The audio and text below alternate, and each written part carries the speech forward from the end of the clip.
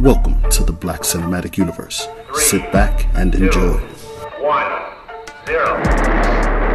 Welcome back to the Black Cinematic Universe podcast. You have officially landed on another planet. I am your host, Doc Rock, and I am back. And we are back from a long turkey day. I'm still suffering from tryptophan disorder. I've had probably had a little bit too much meat, and now I don't know. And I'm trying to recover, people. I promise I'm gonna get it together, but I've been enjoying myself. I had a few days off, but I want to know how these good men in the room doing. So without further ado, Lav, what's happening, man? What's going on, man? Because I know something happened more recently in the football world. I just want to make sure you get the opportunity to start here at the top of the Oh, man. right? Well, since you brought it up, yeah. And how about them Commanders, man? They lost to the Giants, which I'm. Who's y'all quarterback? Pretty much Daniel Jones used to was at there, this though. point. Daniel Jones was there. Saquon, y'all was fully loaded. No. Odell probably. Y'all lost to Tommy Touchdown. Y'all lost to an undrafted Danny DeVito. Yeah. Homie from Jersey, local kid, tore y'all up. Sleeping on his mama couch right now. Right. Tore y'all up. You would be surprised though. Even before he got that stat bump versus the Commanders, his numbers, like touchdown wise, haven't been as bad as you would think. Like here you go, spin it. Nah, man, that passing, was only his second. That was his second week. Passing wise, he has as many or at least during that game, he had as many touchdowns as Baltimore had. So yeah. And now he just went through the stratosphere versus the Commanders. They'll help your numbers, boy. Yeah, I actually had a chance to go to the game, and James was with me, so that was fun. You know, we had a good time, man. Well, like a beating in person. Is James still as optimistic sitting through something like that, or do we actually see another side of James? James is pretty even keel. He's definitely a good sport. All my friends are good sports as far as the Commanders go. Nobody turned into an asshole or nothing like that. You know, Cowboys fans and Philly fans, they the ones that give me a hard time. But had a good time, man. It was like, you know, when you go to the game, even though I'm actually in the mindset of wanting to tank, I'm fully into accepting tankathon. When you go to the game, you want to experience a win because you know you're in an environment with other fans and stuff like that, and you want to have stuff to cheer for, and you want to walk out of there with your head up. Right. James' chin was down, you know. So that was what, 2 weeks ago. And then what was it, a week ago? And then what happened a couple days ago? Well, I pressed forward to step into House of Usher. The fall of the House of Usher. What is it, Mike Lonergan or Lonergan?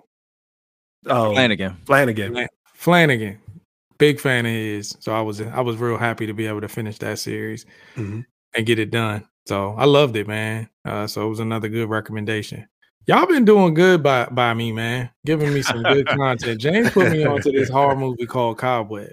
Okay. I'm telling all the listeners, if you like horror movies, get into it. That's joint is good. Like that's the biggest surprise of this year out of all movies. Not saying it's the best movie, just saying for something to float under the radar that good, that was a nice surprise. Pandemic and the stars Homelander.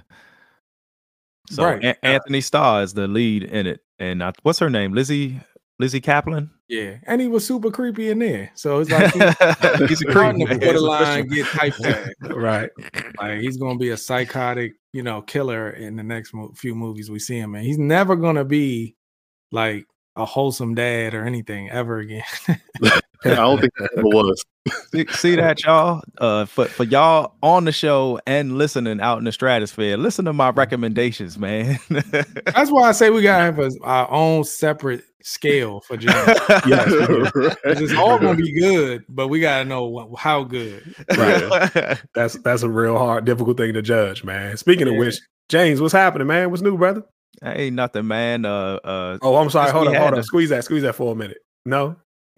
We can cut this. We can cut all of this and come back to it. Dang, what's happening, man? So for this episode, y'all can go ahead and call me Horror Movie Dane. Oh, yeah. Because James, I did a little catch up. Thanks to some of your recommendations. Since Love got us on the topic of horror movies, I'm gonna go ahead and just dive in. I went ahead and watched Totally Killer, the time travel horror joint that James told me to watch. It's not really a horror movie. Could be iffy.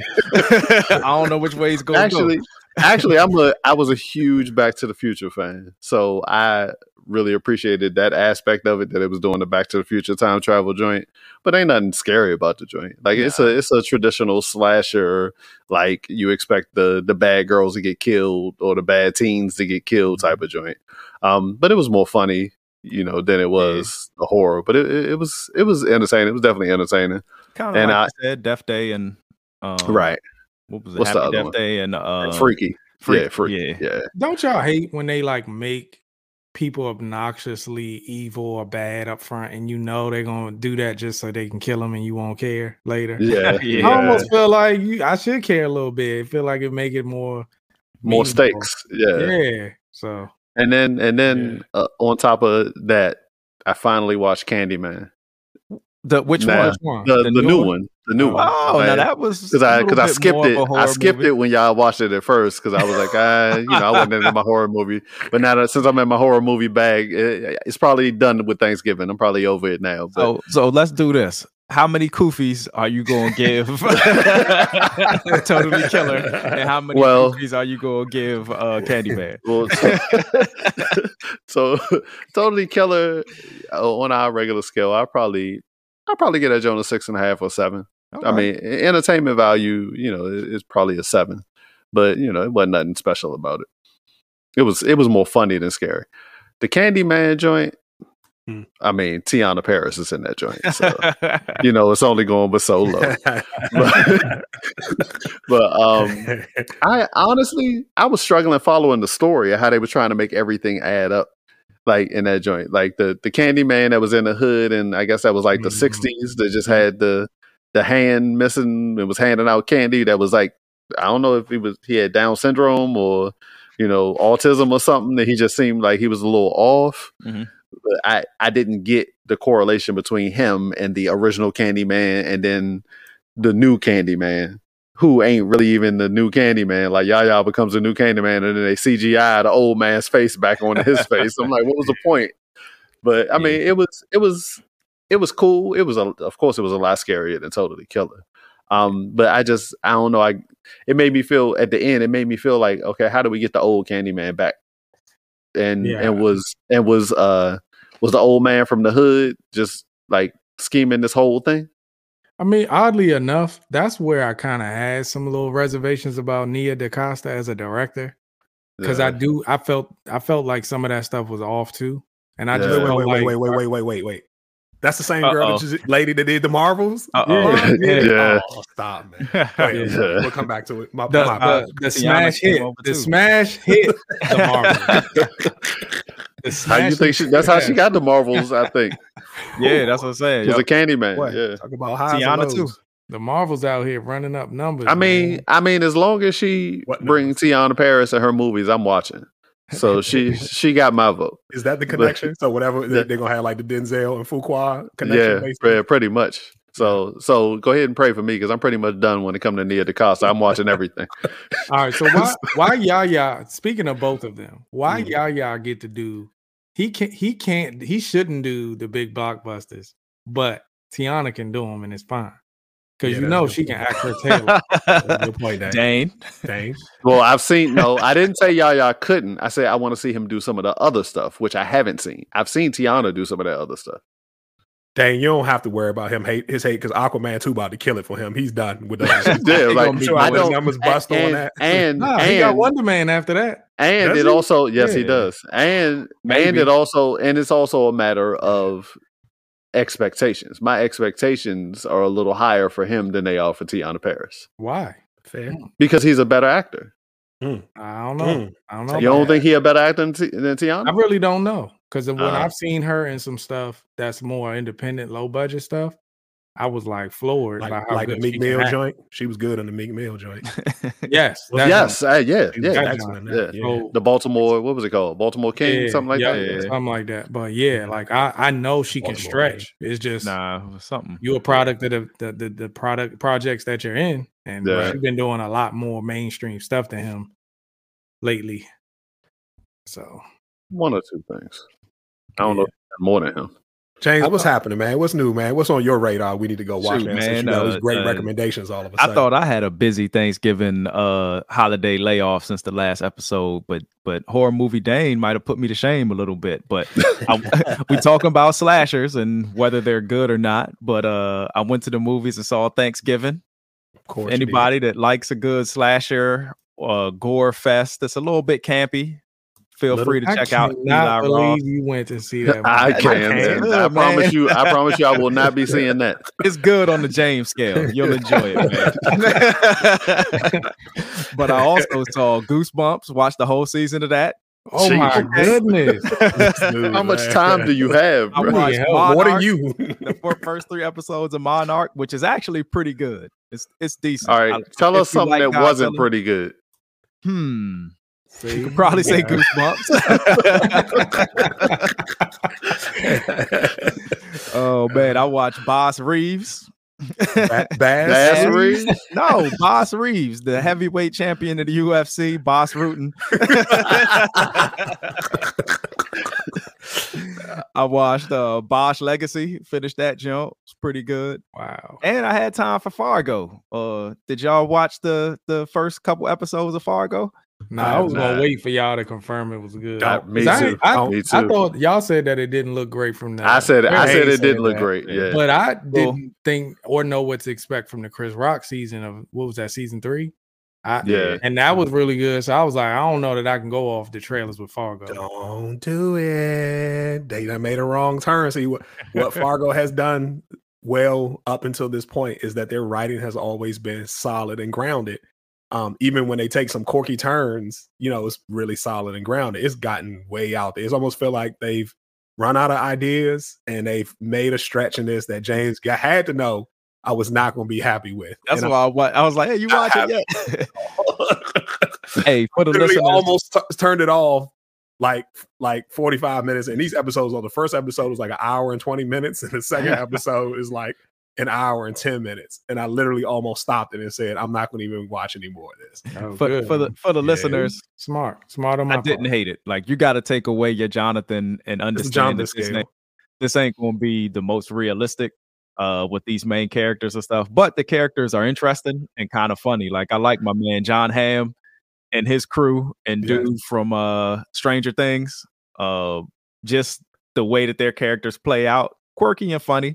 And the main character, who is a little bit, how we say superheroes and stuff be OP. She seems like she's gonna be a little bit of OP, man. She like is it's almost seems to be like a what's the joint? Point of No Return or like La Femme Nikita or something, but it's like it's Home Alone 4. Yeah, that's grown true. Adult woman version. That's what she's doing. It's Home Alone 4. That's when it was like it's time to cut it off. I'm just gonna kill it. I'm sorry. She literally is setting. You're not even gonna make it to episode 3. I wouldn't do it. Don't do it. I'm not watching it. Say this: it's not boring. Dane thought it was gonna be boring. It's not boring. It's fast. Yeah, it's moving along. It's just not quite as realistic as Fargo's had its stuff, but it's not quite as realistic as it has been in the past. Yeah. But I'm enjoying it. I'll be there for episode 3. We know because that's an anthology as well, right? Like where a different showrunner can take this whole season, or do they do different? I think that's right. No, right? Season for season, right?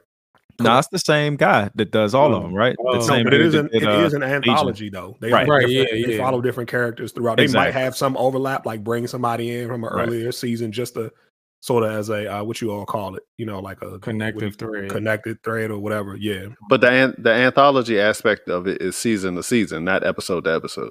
Yeah, season to season. Season to season. Right. So this season here, the one was with Chris Rock was the Chris Rock, and Now within an episode, they might have a one-off, like they might tell a little side story within the story on occasion. So that does occur, but yes, it is. Each season is different. Oh, what's the lady's name? Just the mom, Jennifer Jason Leigh? Dot. I don't know who plays her. I know her. Yeah, I think Jennifer Jason Leigh is. Yeah, she's good in it too. I just wish that I feel like they could have done this season and this story and be just as interesting if they just grounded it a little more. But Jennifer Jason Leigh, everything she playing, she seemed like the ultimate Karen, though, man. Like that John. Yeah, she's pretty Karen-like in this. Very much. with the Minnesota accent. They had to let us know. Oh man, well, since y'all asked, I appreciate it. Yes. Oh, I ain't got no more ice. We are playing a drinking game today. I'll go get some more ice. And I have watched. I'm caught up on Invincible season 2. I don't know how far you fellas got along. We don't want to spoil anything because we'll wait to the end to give that a full review. But I can tell you, I had to go back and watch the first season to even understand what was going on. Like I literally don't remember anything about the first season of Invincible other than the first episode. Like all of it was a blur. Because so you want to know what's funny? One story. So you want to know what's funny, John? Everything that you've seen on the show so far happened in like 3 years worth of comic books. Right. So so it was hard, it's hard for you to follow in that watching it on TV. Imagine reading this joint and being like, hold up, where did this joint leave off? And they're doing something that I noticed, like they'll bring up a storyline. For example, in the first season, there's an episode where a guy goes into a tomb at the very beginning of the episode and wakes up Nosferatu or something with his handprint. Yeah. And then you see the tomb close. He's yelling and screaming, help me. And the season ends and we never hear anything about that. And up through the point we are now, we still don't know what the heck that was about. So if you don't read the comic, you're like, well, what was that? And that's what makes it a little more challenging as you're watching, because my brain has a little ADD thing where I'm sort of following, where's I'm waiting for that to come back in. I'm like, where did that happen? And they did it the same way in the comic. Is stuff like the stuff that happened the last couple of episodes. I don't want to be too specific, but the stuff that happened the last couple of episodes, it took a lot longer to get to that point because like there was a solid year without that character. Sure. Popping back, and it's big, but you didn't even know that was going to happen. You had no inclination, right? So it's interesting that how fast they moving. I thought it was just me too, like because it's been so long. I was like, man, they're rocketing through this thing, like, and it's. I didn't expect that this season. I didn't expect it this season, and they're going and going. I'm like, man, it's weird because Robert Kirkman basically said that he thinks that this could go 7 or 8 seasons, but I don't know what he's considering a season, man. Is it like 5 episodes or 6 episodes, and that's a season? Well, it's 8 episode seasons, and they still have a lot of story. They just gonna have to slow down at some point. That's what I mean. If they go at this pace, I feel like there's to hit the brakes at some point. They haven't shown a lot of the detail in the stories with the team that Eve left. Yeah, they show Immortal and what's her name? Duplicate. Yeah, they showed Immortal and Duplicate. They showed that part, but they ain't shown really nothing else about the rest of the team that's of major intrigue. True, and it's been hitting everybody off in that joint apparently. Yeah, but that's the only part that they've shown. But Rex, Rex cheated on Kate. I mean, Rex cheated on the girl Adam Eve with Duplicate. So they showed that part, but there's some other stuff with some of the other characters on the teams that they haven't focused on yet that actually needs a little more focus. Well, I thought they would be focusing on. Wasn't Immortal knocking her down too? Yeah. Okay. Yeah, he caught her. Yeah. And even some of the stuff with and maybe it's a little bit more boring for the comics, but even the stuff with Kate when she went off and left the team and was doing her that stuff. You mean Eve? Yeah, with Eve. Yeah. It seemed like that stuff needs a little more time to it as well. Yeah. But see, y'all saying 2 things though. So you all pointed out the speed at which they're getting through the storyline. I'm saying even within a season, they will introduce something within the first 2. That's what I mean. It's never even come back to that. But we're saying we're saying we know we have the luxury of knowing where those things are going. Yeah. So we're surprised at how fast some of this other stuff is moving. If he says we need 8 years to cover the whole book, because we know where the story goes. Yeah, and we know how quick he seems to be getting the stuff that he didn't get to that quick in the comics. Well, how quick is Invincible gonna learn to fight? Because he's get his ass whipped at every single. They not explain. They haven't explained that just yet. Like it should be explained better. I thought they would have explained it by now, but they getting there in 4. If that's what you're intending, leading to. They probably gonna explain it better now, but he has not won a fight. Every fight he's been in. He has not won a fight against a Viltrumite. No, he has not. No, what I'm saying to you is the fights that he won, he would not have won without the assistance of whoever else was on scene at the time. When he was fighting the gangster in the mansion in season 1, he got his ass beat. Remember, the lion dude. Put him in the hospital. Yeah, the lion dude was battle beast or whoever. He's like, this is gonna be a mercy death. He got his ass beat. Yeah. Even the little robot machines that they suck on Nolan. Because he was like the little brainiac guy at the university, created these little machine monsters. He was taking corpses. Yeah. He was killing boys. They were androids. Yeah. Right. He was attaching their amygdala, so they wouldn't have any feelings. Cyborgs. Them joints was killing him until one of them figured out how to grow a conscience all of a sudden because of his little friend. And I don't know, man. Right. Like even when he wins, he like I think that's kind of a theme eventually. But he takes some beatings over. He gets whopped. He get whopped a few times. Part of it, man. Like, I was going to say when he wins, he gets beat. I was going to say like part of what I think also contributes to some of what you're talking about, John, is like, I mean, there's an after credit scene, but they like go. It's like a 6-minute after credit. Right. You're like, when is this show going to end? The credits roll would be like 8 more minutes of show. Then it'd be like different parts of the story that they're advancing. So you kind of can't. That just makes it difficult for me to keep track of everything as well. Yeah. It's a lot of dialogue too. It's dialogue heavy. Yeah. And wasn't that part of like the gimmick of the actual comic book was like showing really beat up, brutalized faces on covers and like the gore of it. And it's almost like the fact that he does get beat up so badly kind of like is a throwback to how the comic was kind of different from other comics.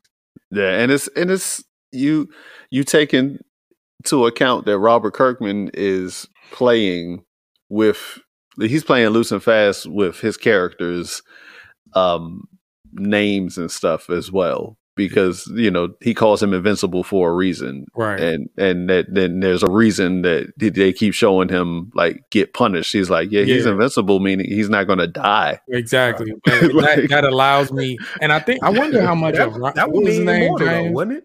The artist Ryan Otley. They do that with Immortal. Because his father Omni-Man ripped Immortal in half, ripped his head off, and everything. Died twice. I didn't realize he died twice in the same season. And then the twins too. The twins come back because they're like cloning each other. Clones, yeah. I like them. I actually like them, Law. I do too. But I guess what I'm saying is that's the running theme of this type of show and comic. That people get punished so that they can come back, and you're just gonna get until they don't. Until they don't. Yeah. That, you'll see throughout this too is that his refusal to kill people is kind of what allows him to get beat up too, because he holds back a lot. And a lot of that back and forth with him trying to deal with the Viltrumites is because he don't want to kill them, but they ruthless. They gonna be like, nah, right, you gonna have to kill us or we gonna kill you, and like that back and forth. Right. Yeah. Well, anyway, and we're going to stop there, man. We don't want to spoil anything. Y'all make sure y'all get caught up with Invincible season 2. If you hadn't already, you might need to go back and watch season 1 because it would have been 3.5, 4 years since they released that damn thing. Honestly, feels like an eternity. But let's get into some reviews here. We've been off, so we didn't get an opportunity to talk about it 2 weeks ago, and that is The Killer. So, James, why don't you set The Killer up for the folks if they hadn't seen it? As usual, press pause and press play. Yeah, this is going to be interesting. I'm curious to hear how y'all feel about it, because every other review and other podcasts and things that I listen to, it's been all over the place, whether you liked it or you didn't like it. But The Killer is basically a Michael Fassbender vehicle with David Fincher, who is famous for Seven, Fight Club, Panic Room. Yeah, he's got a couple others in there that I've enjoyed over the years, man. What was it? The Game? The Game was a big one that I enjoyed from Fincher. But it basically follows a killer who tries to do an assassination. The assassination gets botched. And the interesting thing about this is it's much more introspective than your typical action movie or thriller. A lot of this is just Fassbender talking to himself and looking in the camera. But that's pretty much the loose plot for this one. What do you guys think so far? I'll let one of y'all start, man, before I get into my positivity. It's closer to Love's wheelhouse, so why don't you just hop in there? You damn right it is. This is a book. This is a page written right out of my old lifestyle. Right, Love. What's your rules, man? You got a list of rules to the plan. Anticipate, improvise, trust no one. You damn right. It's hard for me to watch stuff like this because I'm looking at it like, oh, that wouldn't have been real. That wouldn't have worked.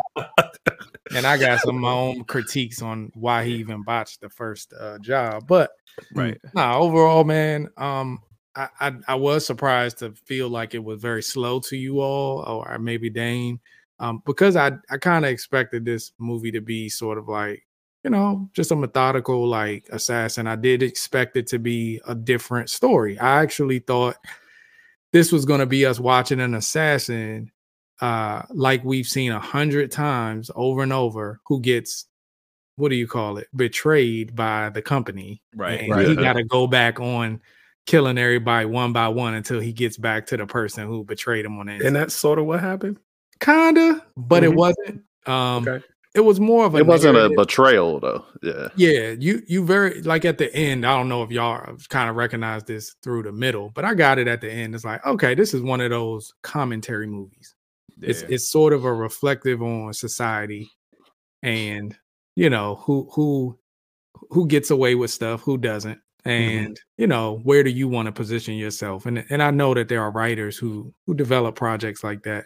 So this was good in that sense that it was methodical. You got to see his process and you got to see him do some pretty meticulous things that I think to some degree are the criticisms that John gives some movies, is like how stupid stuff will just conveniently work out. Mm-hmm. He didn't leave room for that. So I had an appreciation for the fact that everything he did was, avoid this, stay like, don't look too, you can't be anonymous like anymore. It's cameras everywhere. So just don't be memorable. Don't be memorable. Stuff like that was like kind of cool from an assassin standpoint. Right. So I kind of like that. That actually brought me in because I'm listening to the commentary. I'm not just watching him making presumptions. He's explaining it to me along the way. Yeah. I my only criticism was the ending. I thought was a little abrupt and just kind of like, I know we'll talk about that a little bit too. Yeah, I thought it was abrupt too. I did like this, felt more like a novel. When you read a book, you kind of get the characters' thought processes behind things, and we got a lot of that. Like you said, it was very explained. One of the things I did like that made sense, and when you watch or read like sniper documentaries and things like that, they talk about the level of boredom it takes when it's, and he kind of said the same thing, playing an assassination, you just got to be prepared for the boredom. It's days and days and days of just watching and waiting for that perfect moment. That is one little criticism I had. Like, Love, you hit all the high points, and I agree. I enjoyed it. Fassbender's performance was excellent. I didn't go into this thinking it was going to be super fast paced, so I was good with the pacing. A lot of people didn't seem to like that. But I did have kind of a critique with that initial assassination. I just felt like he prepared so much for everything else. He didn't prepare for a second shot. And some of that might have been cockiness. Like, I only need one shot. I've never failed. And also a high-powered sniper rifle, I still think would have ate through that little 100-pound the hip. I don't know. She might have been a little heavier than 100 pounds. It at least hit the dude, man. It might not have killed him, but I felt like that bullet would have ripped through them both to some degrry. I can't see her shielding that whole brunt of that. Again, it must have hit a pelvis bone. I felt like he had earlier shots. Them Jones can hold knives. My bad, Love. No, I was saying I felt like he had earlier shots that he forego. Like he did, and kept better leading. Yeah, and then when you start to like have that visibility get removed, to me it just seemed like, oh, there are other ways to kill him rather than botching his job. Right. Yeah. But other than that, I enjoyed it, man. I really liked his rules and how he would repeat them at certain points where he would, reiterate, whatever it is, trust no one or don't hesitate or whatever it was. So I thought that was pretty cool for a little mantra. made me want to come up with my stuff. No empathy. Yeah, no empathy was a good one, man. Here's got mantras for content watching. Fight the battle your own way. Don't sleep. Don't eat. No bathroom breaks. Nothing's bad. Everything has something Everything's good. And again, man, I'm sure it's people that can do this stuff, but it almost was like a superpower, like where he was able to lower his heart rate to the point where, had his little watch where it was so low that he was able to fire the shot. What was it, 60 beats per minute? He got it below or something. Yeah. It's funny. How do you relax in that situation to the point where, your heart beats that low? James, you stop acting like you don't know how to do this stuff, bro. This cold blood behavior is common for Nosferatu. Well, what you think, Dane? How you feel about the film, man? I did think it started off slow. I think that first, 15, 20 minutes just sitting in that room. Right? Yeah, just sitting in that room with him, listening to him talk about when this guy's going to show up, and then if I take the right shot and that part was a little painful. But once it started going, once he was on a run, then it moved a lot better. But then I was disappointed by the ending. Like, the fact that he had the woman back at home, I sort of was able to overlook, even though I was like, if you live this lifestyle and you got the woman back at home, she not in the know enough to protect herself. Like, you ain't prepared her enough to deal with this, eventuality. No, eventuality, because eventually somebody's going to come for you. If you're going around the world killing these people, somebody coming for you eventually. So like she should have known the life that he was in, the life that she was getting into because of that, and how to handle yourself properly. And like the whole conversation with her brother or whatever, I'm like, yeah, this really shouldn't be happening if this dude is really like this cold in this life. Yeah, like don't care about somebody that like that in his life. Right. But we can fall in love with someone and we don't predict it. I get that, but at the same time, you got all these other rules, and you clearly are detached from.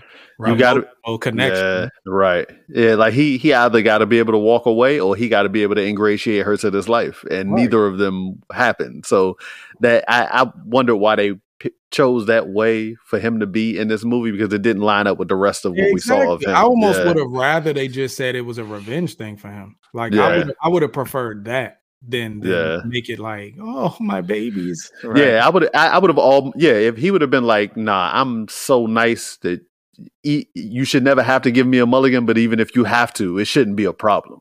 And then since you think you got the right to take me out, I'm gonna show you what happens when you do that. You missed, right? Yeah, you misjudged, and I know that I can't stop because y'all won't stop. Something like that. Yeah. But I like the path he went down. Working his way up the ladder. His handler.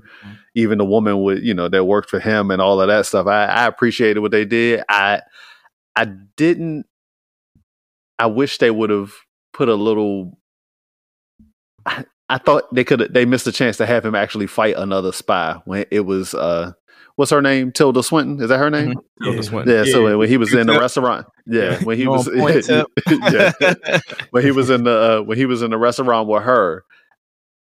She had a gun and he caught her, so he got her gun. But I thought they were going to actually let us see how nice he could be with like hand to hand or something to see why he really is this cold, and they didn't do that too.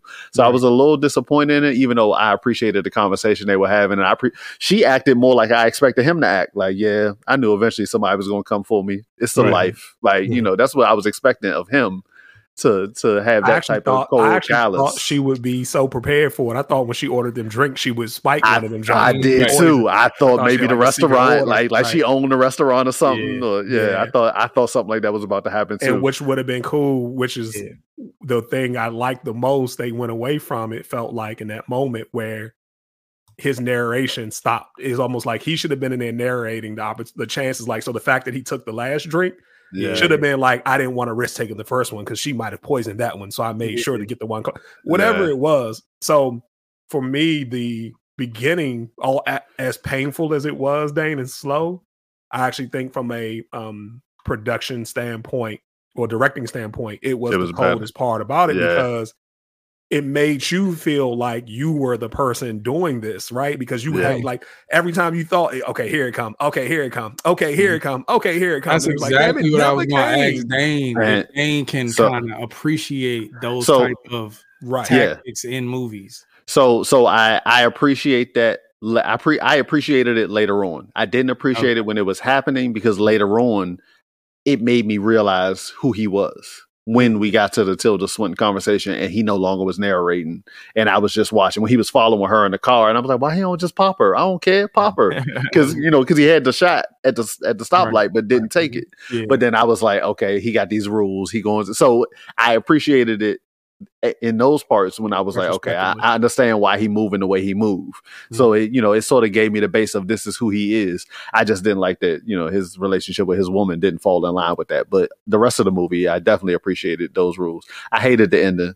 I was like, man, pop this dude, but that's just the so someone has to explain. So that's the part I'm actually here for because this is the part about it that messed me up most. He killed a taxi driver. Yeah. And it was like, well, you didn't spare any expense or take any chance with this random Randolph guy. Like, he's nobody.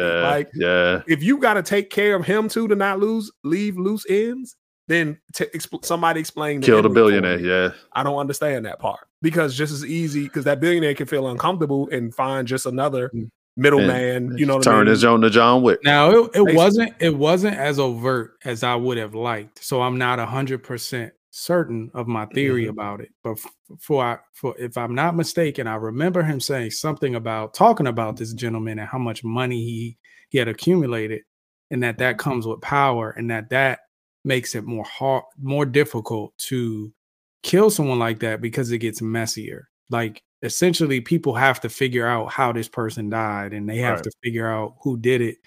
Because, to a certain extent, these people are economies of themselves. Like they hire hundreds of thousands of people and all this stuff.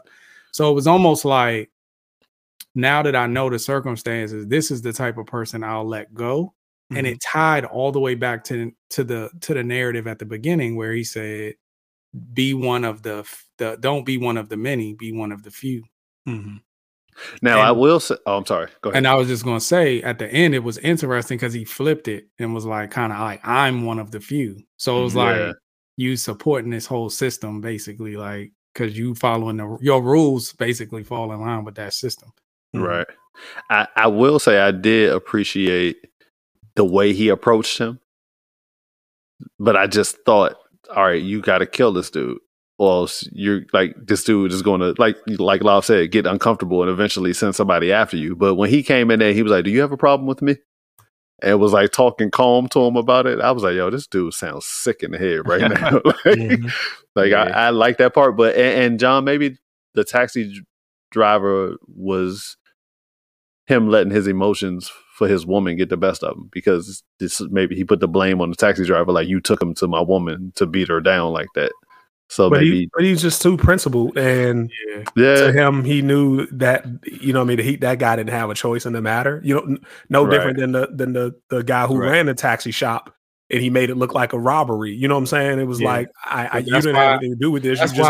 That's why I'm sticking with my theory, because it just feels like it supports the notion that we don't care about poor people, especially people that are like just the many, right? Yeah.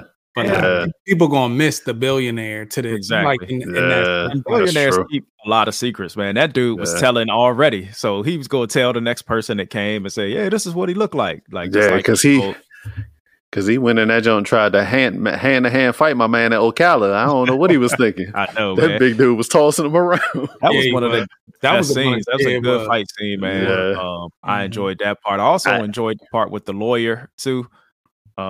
He just that back and forth and how cocky. I think his name's Charles Parnell is the actor, but that back and forth was interesting. But he was so confident that he was different type of fight, his way out. It was a one was an intellectual fight, one was a hand to hand combat fight. What was cool about that? I didn't catch it initially. Was the secretary or administrative assistant, whatever the appropriate term is now. Yeah. I thought she was trying to kill herself, but I didn't realize she was trying to just calm herself down to accept her ending, right? Her I thought she was trying to kill herself too. No, she couldn't have, because she wouldn't have been able to collect her insurance money if she had completed suicide. So she was just trying to calm her nerves to accept the fact that she was going to have to die. She just needed to happen in a certain way. That's what I liked. I liked the fact that she was sort of like just mission support. Yeah. But she knew she was in the game. Like that's like when we used to watch The Wire. And people just were like, this is the game. Like and you would be like, wow, they just so cold with it. That's what I liked. I appreciated that. She wasn't like turning into some like crybaby begging for her life. She kind of knew, all right, this how it's gonna go down. Yeah. You just can't kill me any kind of way though. Yeah. And I will say that when he was in Florida fighting my man, him running from that pit bull was the realest part, because I'd have rather face my man. I'd have rather have my man hand to hand than that fight that pit bull too.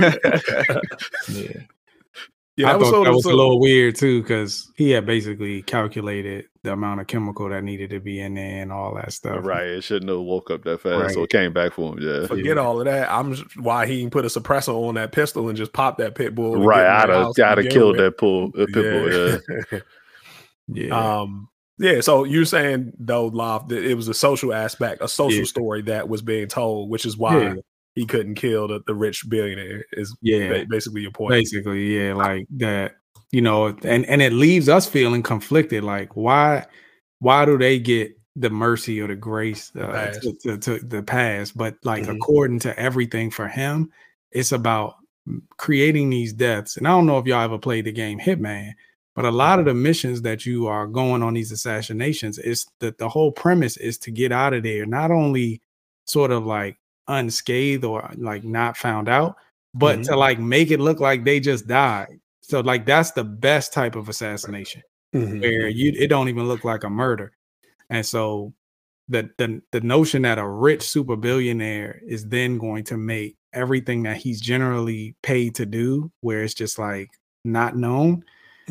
But you could then beg the question, well, why didn't he go into that sort of job saying, well, I'm going to make this look like he just died. Like I didn't kill him or nothing. Right. Which was well within his scope of what he's done. Especially when how many bodies he got. Like he didn't give us a number, but he was going to say, kind of like you said, it's hard. And when somebody like that dies, you get the autopsy, and you get a second autopsy, and then your people do one. Because you just like if somebody took out Elon Musk, or he randomly died, or not Steve Jobs, but Tim Cook or somebody like that, where economies go off of it, they're going to check and they're going to look. It's medicine. It's medicine to make it look like a heart attack. He walked in that man's living room. He could have did that. Yeah, but then really, that medicine could potentially be in your tox screen. Like, but that's still a narrative about justice. And this is like this story is about the rules are not about justice at this level. It's about like this is how the world goes, and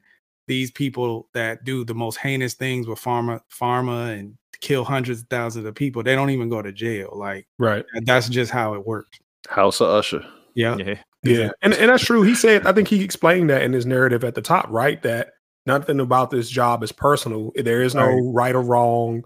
You know what I'm saying? There's no faith in God and any of this. This is just, I'm doing a job basically, and whoever pays the money to get the job done, there's no I don't ask questions. I don't want to know. I don't need to know. I don't need to, humanize you in any type of way for me to do what I need to do. The billionaire didn't even realize he put a hit on him. That was the funny part. Right. Yeah. It was so just let me just write this check to clear off my plate. Right. For him, he ain't even know who he was. He was like, "What? Why would I have a problem with you? I thought you were bringing my laundry." Like, yeah. And what was funny though is what he said to him when he first walked in. He said, "You see how easy it was for me to get to you. It wasn't easy. This dude spent like a week ordering stuff off Amazon, waiting for packages to come in. But he ain't know that. Key card. Like, he ain't know all of that. Yeah. Oh man. But still, it was easier than it should have been. He kind of got in unscathed. No, I got once the he point. Found the holes in the security, so and like I said, this is one that probably wouldn't hurt a rewatch. It's a slow burn, but I'm sure there's like some idiosyncrasies in there that either we missed or that I missed when I was watching it the first time. But overall, what do y'all think? Because like I said, it's kind of been all over the place where some people were like, this is trash, man. This is a COVID. This is a actor strike movie. This ain't David Fincher. It ain't worth my time. And then some people are like, man, it's great. You know what I mean? Oscar contention, Golden Globe. But where did y'all fall with it? Well, not in the latter box, but to your point, your former point, I probably need to watch it again because for the sake of David Fincher, now that Loft is saying it, Fight Club is coming to my mind, and the little social part of it might actually be there, and it went over my head. But I mean, it was just okay. I wanted to watch it again, but not enough that compelled enough to make it actually happen. Right. So probably right around a 6 for this. For me, for this first run, like I wasn't 100% thrilled with it, especially the ending. It didn't make sense. But yeah, probably around a 6 is probably where I am. Yeah, I'm probably around a 7, which is usually wasn't bad, but it wasn't really particularly great.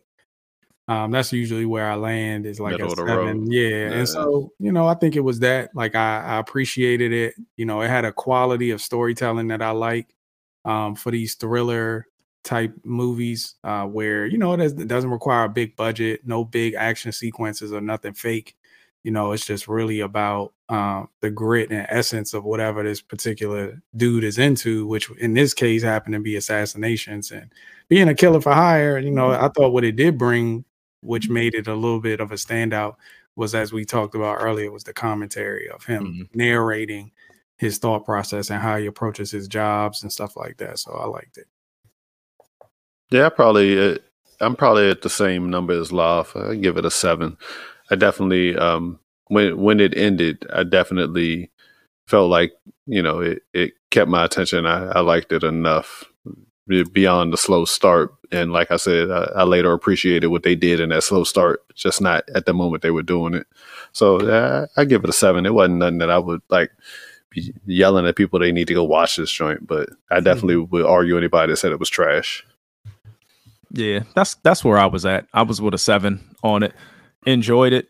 But it's interesting because I'm trying to look at his past couple of movies. I think Fassbender could potentially be nominated for something. I don't know what the contention looks like, but maybe at least a Golden Globe. But when you look at Fincher, I think like his last couple of movies are nominated for something, or at least the actors are nominated. So like Gone Girl, Social Network. I don't think Dragon Tattoo got nothing. Zodiac did. The girl with the dragon tattoo? Yeah, I don't think that got anything. Yeah, I think it did. I thought that won a bunch of stuff. Yeah, I thought it did too. So that makes sense because I've read something that was saying like his last few, like if Fassbender doesn't get something for this, it'll break his streak. So I guess Dragon Tattoo did. So that makes sense from what I was reading. But yeah, so it's been pretty consistent. Yeah, Dragon Tattoo, I don't think got anything for like the actors or actresses, but they got some of the other stuff like screenplay or something. He loves it, man. The dudes, Atticus Ross and Trent Reznor from 9 Inch Nails. I guess he's going to do every soundtrack for Fincher from here on out because they just be doing the whole score. And I don't know because I'm not familiar with the band or not, but like it seemed every time he was listening to music, it was The Cure.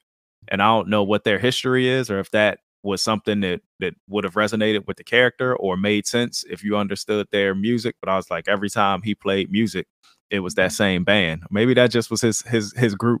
You know what I mean? Like if Loft was out there killing people, he probably had like DMX or like trap music or something. And Rob had Drake. Hey, hold up. That was interestingly enough, you just said that. I took a long road trip recently. And I was listening to old episodes of Drink Champs, trying to get caught up on ones I hadn't heard, and I had never listened to the one with the game. Oh. And he was mentioning that the SEAL Team 6 member apparently that took the shot that killed Bin Laden, on the plane ride over when they listened to the music getting hype. He was listening to some of Game's some of his music. I had never heard that before. That's interesting enough, but that was kind of dope though. They dropped that. So I don't know how true that is, but apparently that's a rumor. So it's true in Game's mind. It absolutely is true in Game's mind. Well, cool, man. We've been long overdue for this, man. We got a lot of news and rumors. So we're gonna go ahead and hop ahead and try to hammer through some of this. Dick James, hit him with the news. Right off the top, I do want to say I should have said it in the intro, man. Shout outs to Rob. He's recovering, but apparently he went back under the knife. He decided he was going to get a BBL to go with some of the other handles that he has. So hopefully that BBL is, Miami style, and he's ready to go once he get back, man. So he'll be literally sitting pretty once he gets back with those. But along with some additional good news, in addition to Rob's health, we haven't been with y'all in a while, but since the last episode, the Screen Actors Guild has come to an agreement with the studios. So it actually helps us a lot because it makes this news segment nice jam-packed. But very good news. We're starting to get a whole lot of news coming out since then. But what do y'all think about the Screen Actors Guild and the agreement? I think it's only for 4 years until the next contract, but I think they took care of a lot of the big answers. I think as far as streaming rights and AI and, getting paid. When I first heard this, I was pretty happy. And then I heard it was only for like 3 or 4 years. And I was like, oh, they just kicked the ball down the street. Like, and we might be back in this. Contracts go, man. Hopefully they have things in motion or things in play as far as what they have planned, that they know how to address the ever-changing environment in the future, so we don't have to deal with this again in 3 or 4 years. Because it would only make sense if you can see it coming. Like at this point, after this happened, you know it's going to be something similar in 4 years. So hopefully they already in talks. Like most things, there's enough money for everybody to be happy. It just what we see a lot of times in different industries is just the immense greed, where you see executives at the top of a bank or the executives at the top of a studio making $55 million and getting $12 million bonus. And then you see all these people doing all the work, supplying this industry, getting these peanuts. And so you just hope that people can like adequately get paid and residuals for the work that they put in. Yeah, what I have seen is that I think this is similar to kind of how it was with syndication rights initially, and then DVD rights, and then Blu-ray, with the streaming and the AI. That I think in 4 years it shouldn't be as big of a hill to climb because they've kind of laid the foundation. So instead of saying, hey, how much should we get paid or how's this contract look, it's just an increase on the amount that they're getting revenue wise, where they kind of had to start from scratch with a lot of this. And it's going to be interesting. The only thing I can think is that 4 years, like even the landscape of kind of how movies are coming out and like what we generally look at as stars is changing. Like even the movie star, the music star has changed. It's not quite the same as it used to be, where you were making money off records. It's torn, and it's acting is changing in that manner too, where you see actors like George Clooney don't even act no more, man. He's like invested in vodka, do a little directing. He got coffee commercials. And and those people got us to go to the theater. Now no one can get us to go to the theater. So everything just gotta change. And I get that, you know what I mean? Unless y'all want to see Thanksgiving. So. But what I do think or Trolls is I think about the NBA, right? And how the NBA, for whatever it's worth, understands the players are everything to their league, and they have generated a structure where they're very well paid, they get guaranteed money and all of that, and the business is thriving. The NBA's job is to figure out how to become more lucrative and spread into different markets, but the players themselves are compensated well. And so this is the problem though. The artists wanted to be the NBA. The studio owners wanted to be the NFL. Yeah, shut up and do what we say. And the reason that's a good example is because NBA players are literally a certain type of talent and athleticism that is such a minute fraction of the population. They have all the leverage. You can go get the and one guy if you want to, but he's not going to be LeBron. You know what I mean? And so with actors and stuff, I do think there are more of them that have that talent. It's not like this a percentile of people who can only act. You know what I mean? It's a lot of talent out there. Yeah, and then you got to match, like I said, just the infrastructure has changed because you used to have that talent, but you had to have the look, and you had to have the it factor, but that doesn't seem to be what's generating tickets anymore. So they're kind of losing some of their bargaining power when even a Tom Cruise or a Brad Pitt, and God knows we keep bringing up those names, Denzel, but who's the next Tom Cruise, Denzel? It's kind of like we haven't really had that person that brings you to the seats like there have in years past. They're stars, but they're not necessarily heavy hitters money wise. But the good news is that, like I said, because of this strike, we got a whole lot of content that came out news wise that people were just waiting. Heck, man, I don't even know if we're going to get to it all or even if we have it all listed. But one of the biggest things that came out, we've been back and forth on Marvel on whether they're going to be a success or not, or what's going to be the next hit. You know, Uncle Bob is out there slashing and restarting and rejuvenating, but we had some casting rumors that came out. Pedro Pascal is going to be Reed Richards in Fantastic Four, and I'm going to let y'all talk on that, but there's also some follow-up news that has me concerned that I hope Uncle Bob figures out. But we'll let y'all talk about that casting. Is that legit confirmed? Like that's it? That came from Marvel's confirmed that, or is that just everybody else floating a rumor around? I think it's still a rumor right now. But it was confirmed by good sources like the Hollywood Reporter, Deadline. It wasn't like Cave Comic or some of those that start right at the rumor basis. Sometimes they be right, but you know, usually once these rumors get confirmed by these big media outlets, it's usually all right. So I'll play along. Let's assume that's a fact for the sake of this conversation. I do not like that casting. What?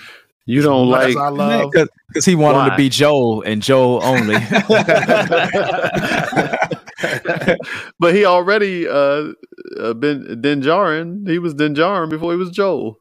That man gonna get these checks, bro. Right. I'm not and mad Disney at him. love him. I'm not mad at him. I'm not mad at him, and he's a great actor. Right. I just don't. I guess when the way we are presuming that's what is supposed to occur with Fantastic Four, we presume The way you are presuming that Fantastic Four is supposed to be sort of like the next central family to take over for a while, right? Yeah, like maybe. in lieu of a Tony Stark, in lieu of a Captain America. You think this is going to be a one-off? I mean, they're going to get the trilogy. I don't think it's going to be a one-off, but I think the X-Men are going to be the next central thing. I think for any type of casting like this, there has to be a draw. And I think Pascal has kind of moved into that place. So whoever it was going to have to be a big hitter. Yeah. Oh, fair enough, but shouldn't they be younger? You know what I'm saying? Like, I think that's a big ask if they're going to be around for the trilogy. Not with the multiverse. I mean, they're gonna do the full-grown Fantastic Four. I agree with you, John, but that hasn't been the trend. They keep hiring these middle-aged, almost 50, if not 50 already, men to play these characters, and I'd be thinking the same thing. I'd be like, don't you want him to do this for 10 years at least? So, right. You know, like, I mean, they put movies out every 3 years. So if you want a trilogy, you tell 10 years is the minimum. Exactly. And so I have been kind of wondering, but that hasn't been what Marvel has done. They have not gone to get the young people. Yeah.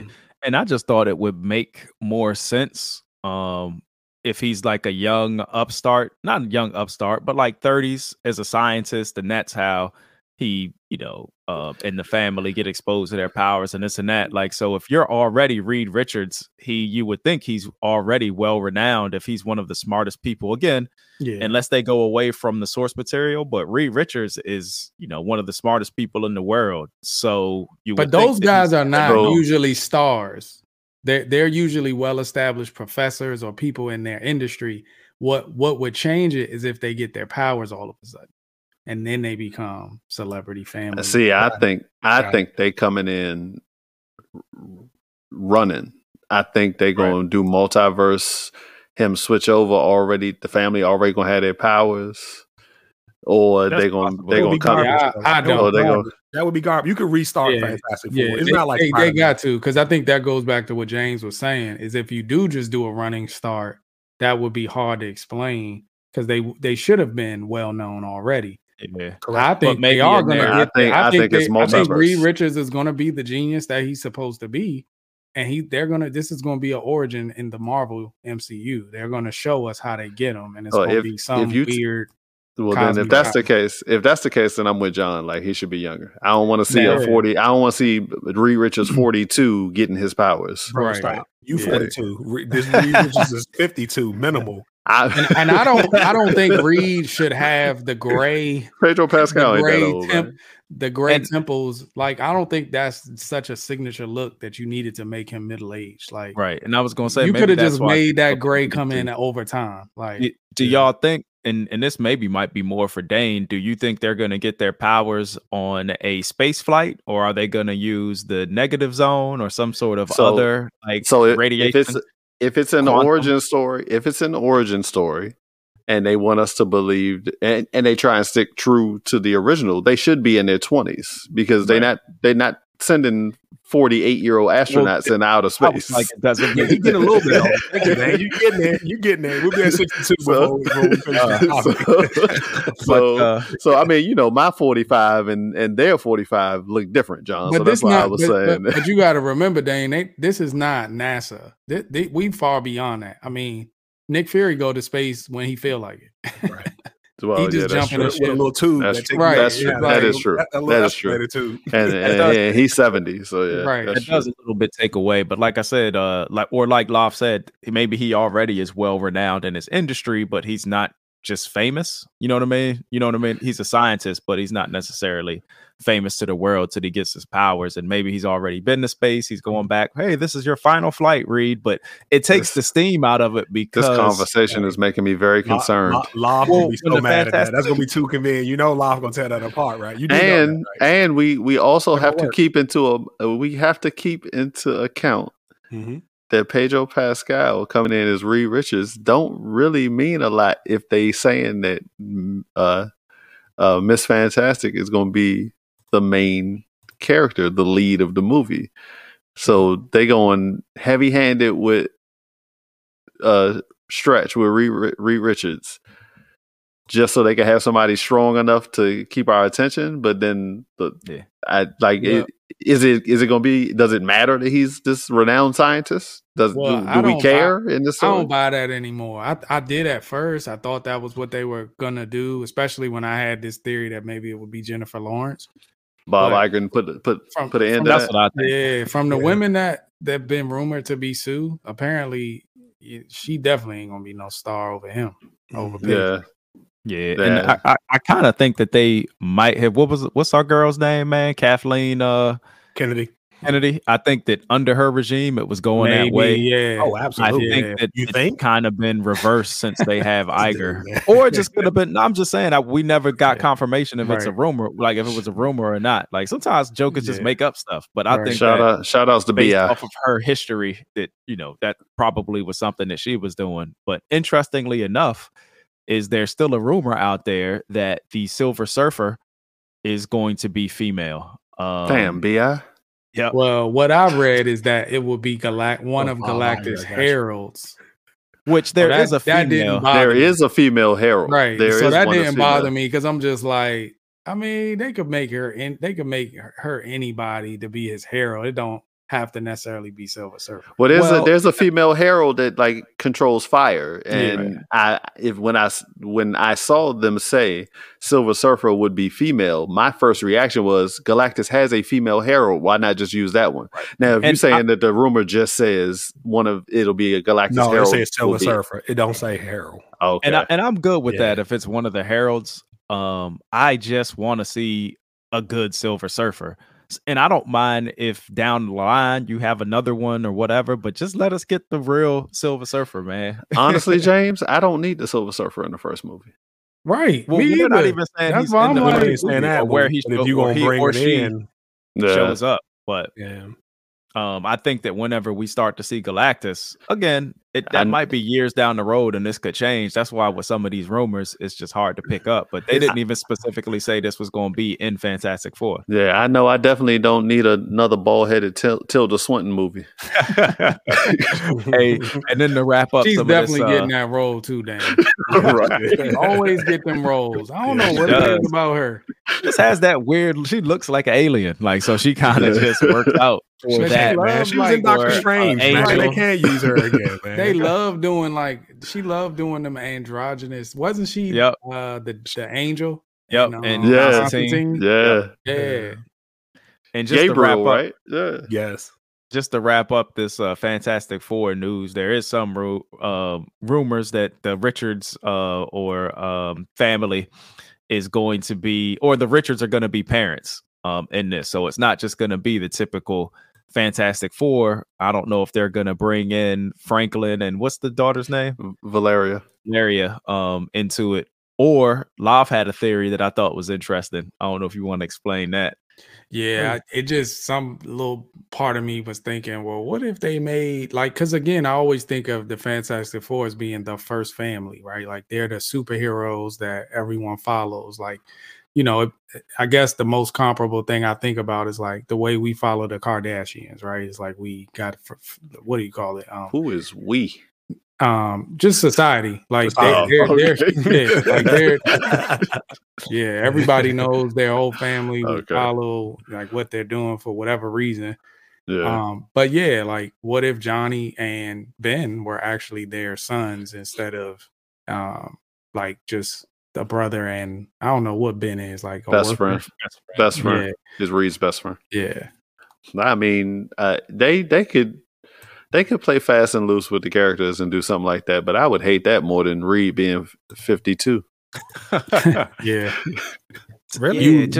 You like the dynamics that play out with him being a brother and with Ben being just a friend. I specifically like the dynamic with Sue and Johnny.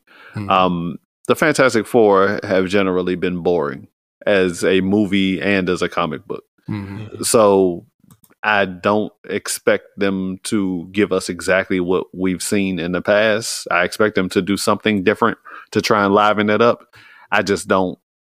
I mean, I feel like you could just add the kids, their real kids, to it and completely change the dynamics and give those characters more depth, and that might do the trick. Well, Pedro Pascal is Reed Richards. Them kids better be a little brown. And that's a little different. And they better be eating little flautas and quesadillas every once in a while. They had Jessica Alba with the blonde hair, and Chris Evans was her brother. And the blue eyes, and the blue contact. Right. He just erased all her ethnicity. I am curious to see how this casting goes because, again, I guess in a perfect world, it doesn't have to be, but that makes Sue a little older too. Close to the 40s, 50s, you would think. I don't know. You know how the middle-aged white men be. They be getting them 22-year-olds. I'm just saying, in the current Marvel that we have now, I could just be like, that is, ageist. And why are you? But right. And then the same thing. I'm just curious how the casting for Johnny. We ain't really heard a whole lot about Johnny and or Ben. Not that Ben Grimm matters too much because of the prosthetics or CGI or whatever they're going to do to make him Ben. I did see, and I haven't seen it lately, that allegedly that Ben wasn't going to be a permanent thing. Like he'd be more like Hulk, where he could control it.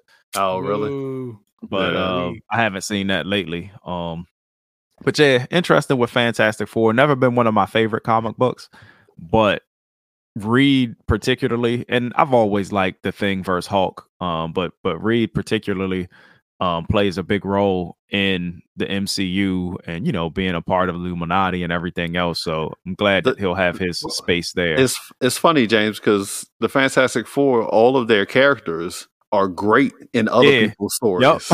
It's just when the four, the Thing fighting with the Avengers or and even like your enemies aren't Johnny bad. Storm. Yeah, Johnny Storm. Dr. Doom is dope, and Dr. Doom's better, not in Fantastic Four too. Galactus is dope.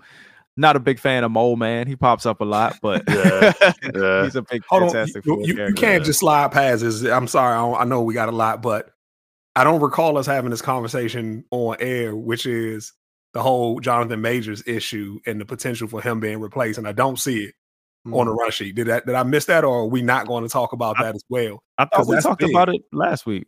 We talked about it so much. We didn't meet last week, but I mean, we talked about it 2 weeks ago. Yeah. Mm-hmm.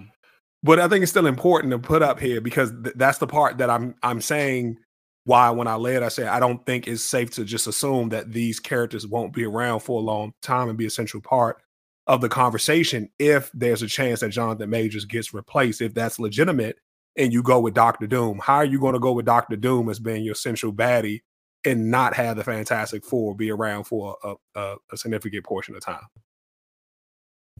It could be done. They do it in the comics. Like Doom, at this point, isn't centrally a Fantastic Four villain. That's kind of where he got his origins, but he's such a big villain now that, man, he's pops up in everybody's stuff. Like he's just one of these too villains. Smart.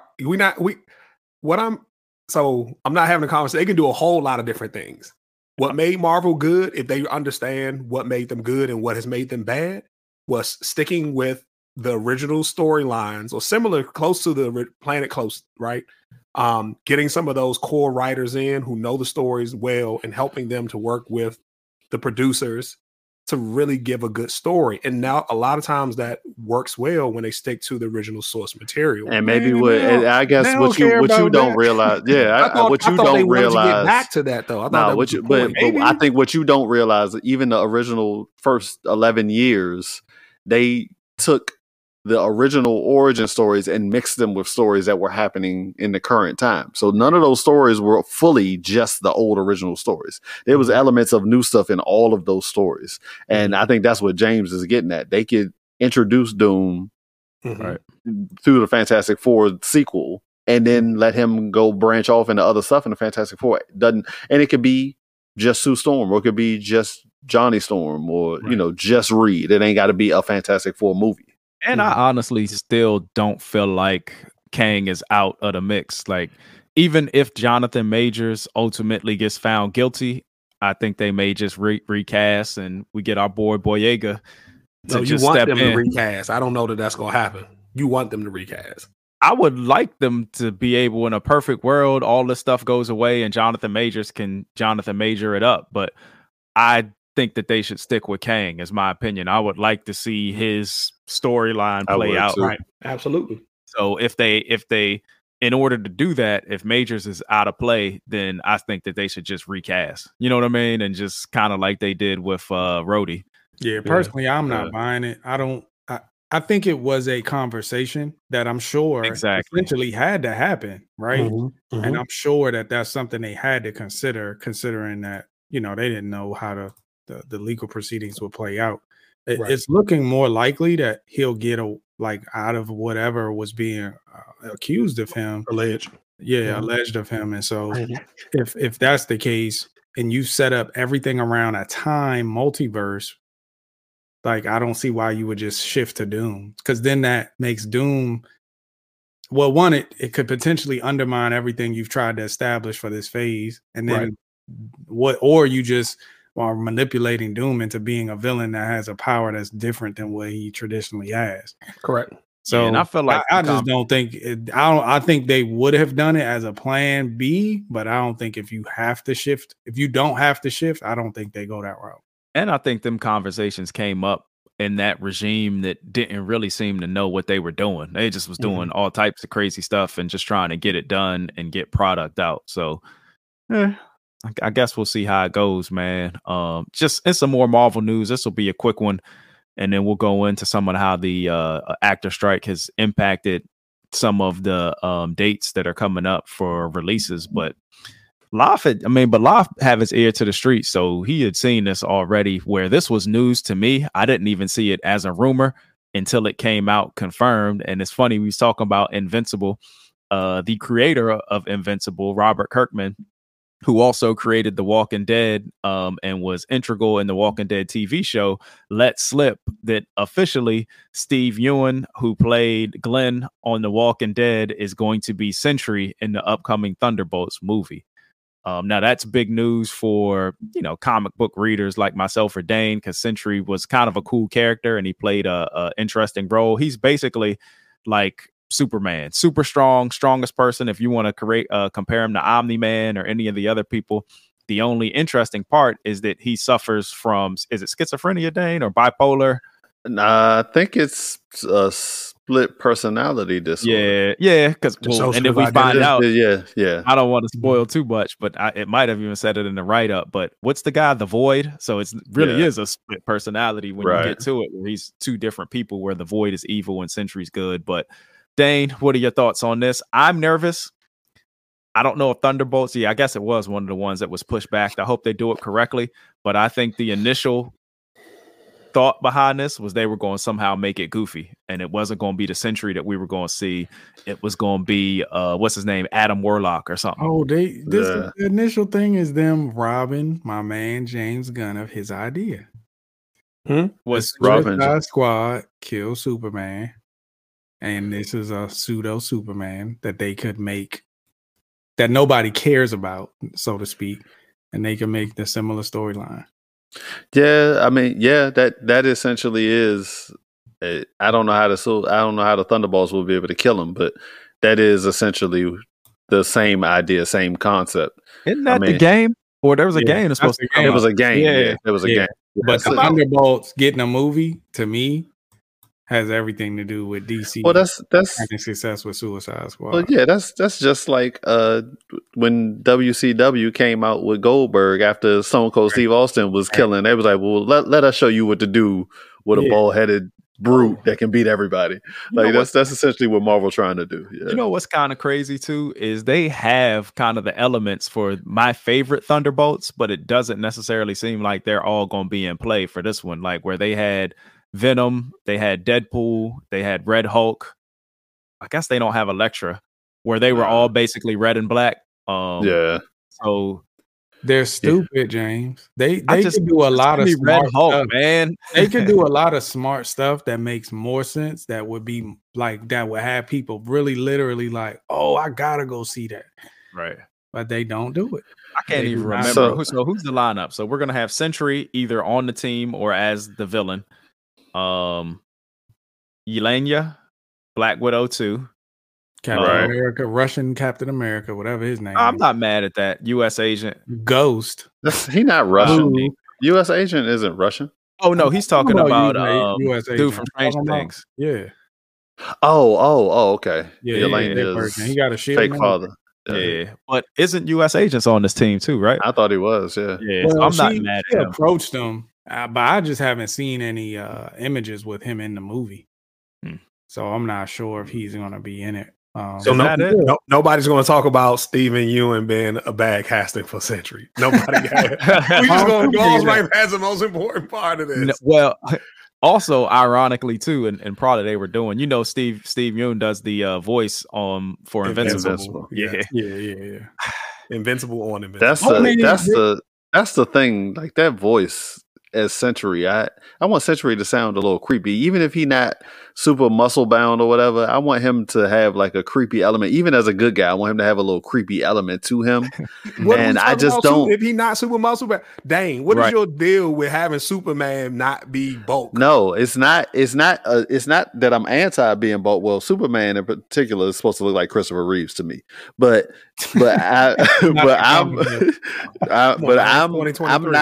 I'm not. I don't care about them looking like professional wrestlers if they are superpowered. Because somebody's skinny with superpowers. Man. I mean, I don't like Steve Yeun for me, as Sentry looks like, but I'm not gonna like anybody in Sentry because they're gonna mess Sentry up. Is Sentry Asian? No. So Rob is wherever Rob is with his BBL, Fabio, basically, or Sunman from Superman. Yeah, that's who Sentry is. He's supposed to look like the Sunman from Superman 3. Was it Superman 4? Yeah. What are we doing? Why? I mean, they talking about because back then when they were Sentry isn't back then, but when they created characters like the Sunman, they weren't giving people of color those characters. This is an apology letter for putting Shang Tsung on the shelf. On the shelf. Is that what this is? Is he going to show back up in the film? We gotta throw people a bone so that they can feel represented because they did my man dirty and put him on the shelf. Yeah. So now they're going to throw Yeun in there. For me, because this came out the same time they said Shang Tsung 2 is coming out too. So So how do you? All right, this is the conversation. What is more important? The actor who can embody the essence of the character of the story you're telling, or a combination of what the person looks like and an ability to act? Because a bad actor is going to be bad regardless. So that should. Yeah, but what would you prioritize? It all depends in the sense of Kang the Conqueror, and the evidence we have in that. I'm going to say A. Yeah. But if it's one of these throwaway villains, like similar to was it Darbean on the Marvels or whoever, then man, make him comic quality if it's going to be but Sentry, and that's what's going to piss me off about this. They're about to make Sentry a throwaway character. I can see it both ways. Because if I can milk more performance and more compelling stuff out of a throwaway, then I'm probably gonna go with that. If the person don't even really look like we shouldn't even be saying throwaway with Sentry, though. Right. But my thing is, why don't you just try to do Will Poulter? Was it Will Poulter? Exactly. They're about to do the same thing. They're about to do the same thing. Yeah, but I think they are. I just don't know why he looked terrible too. Like, just give me his little short arms, man. His little short dinosaur arms don't look good.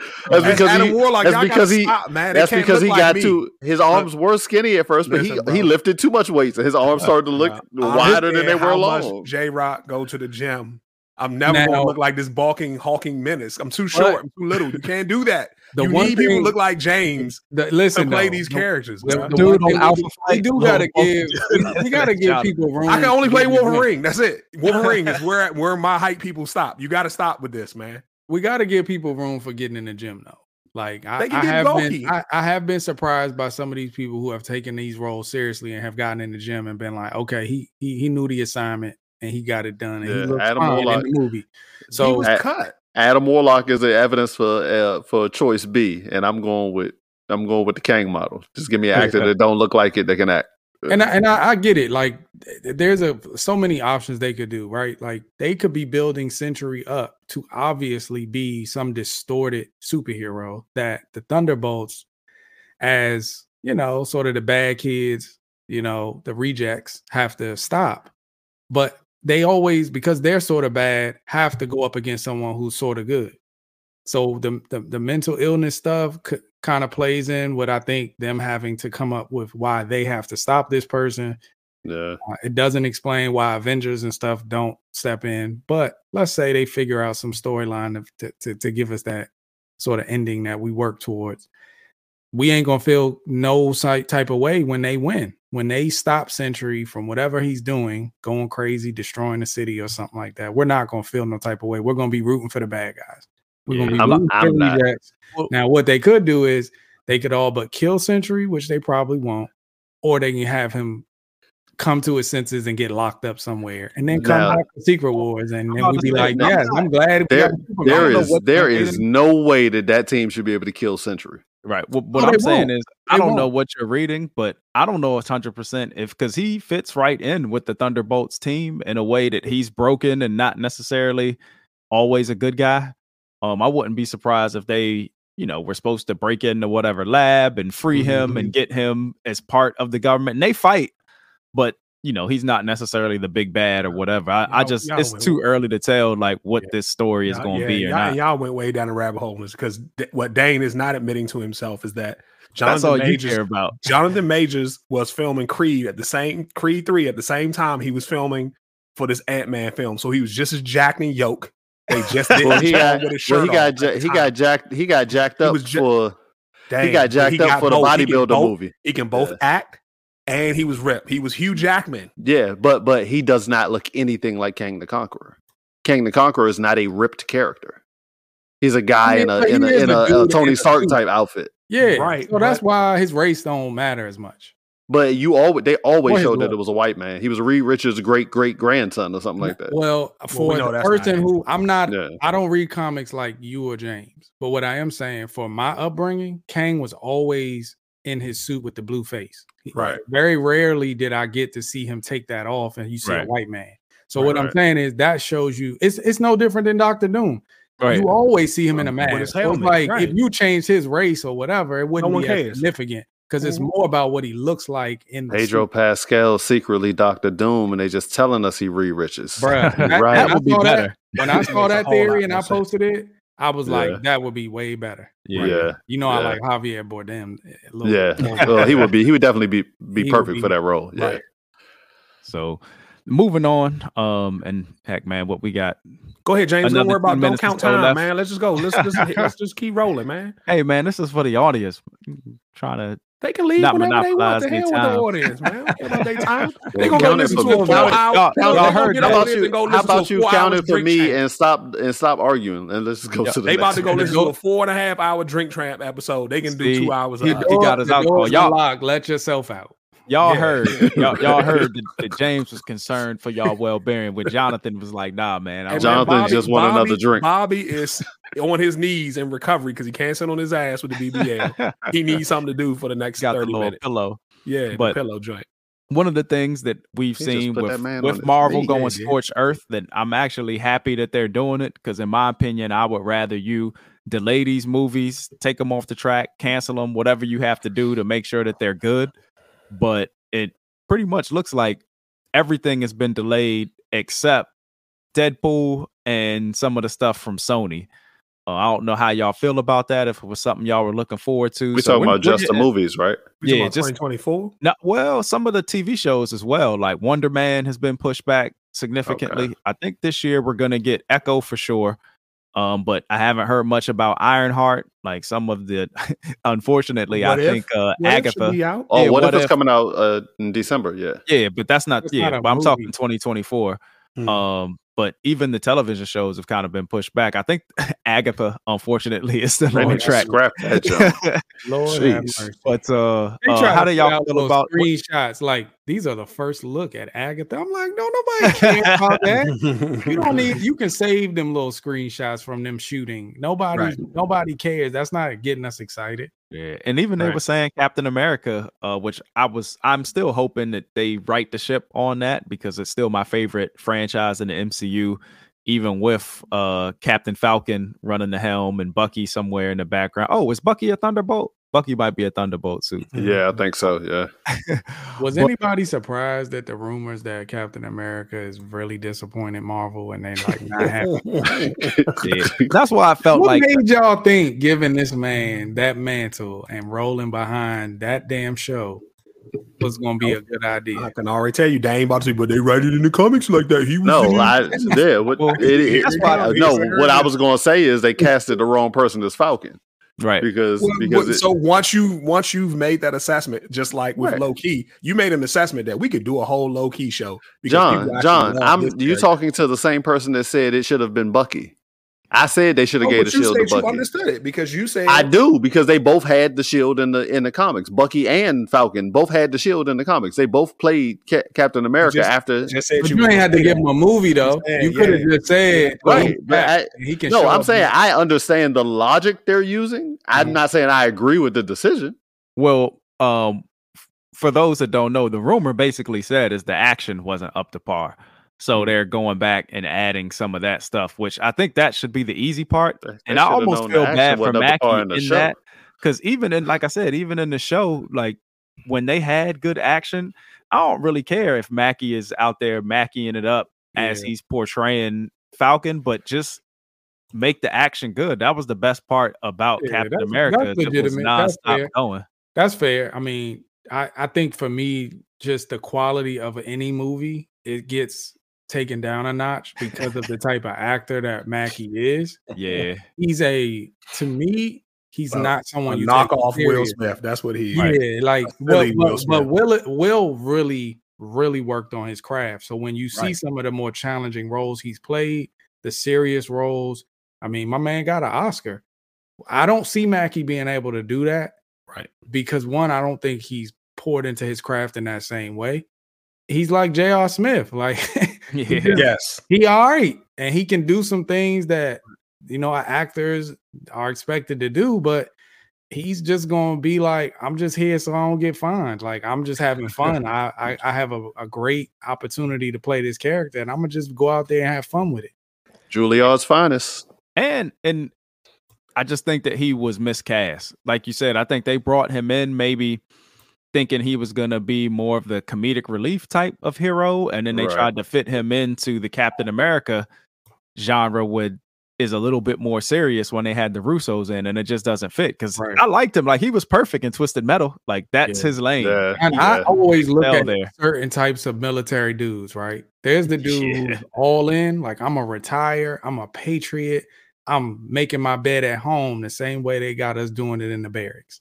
Mm-hmm. And then there's the dude who just got into the military to get a Camaro.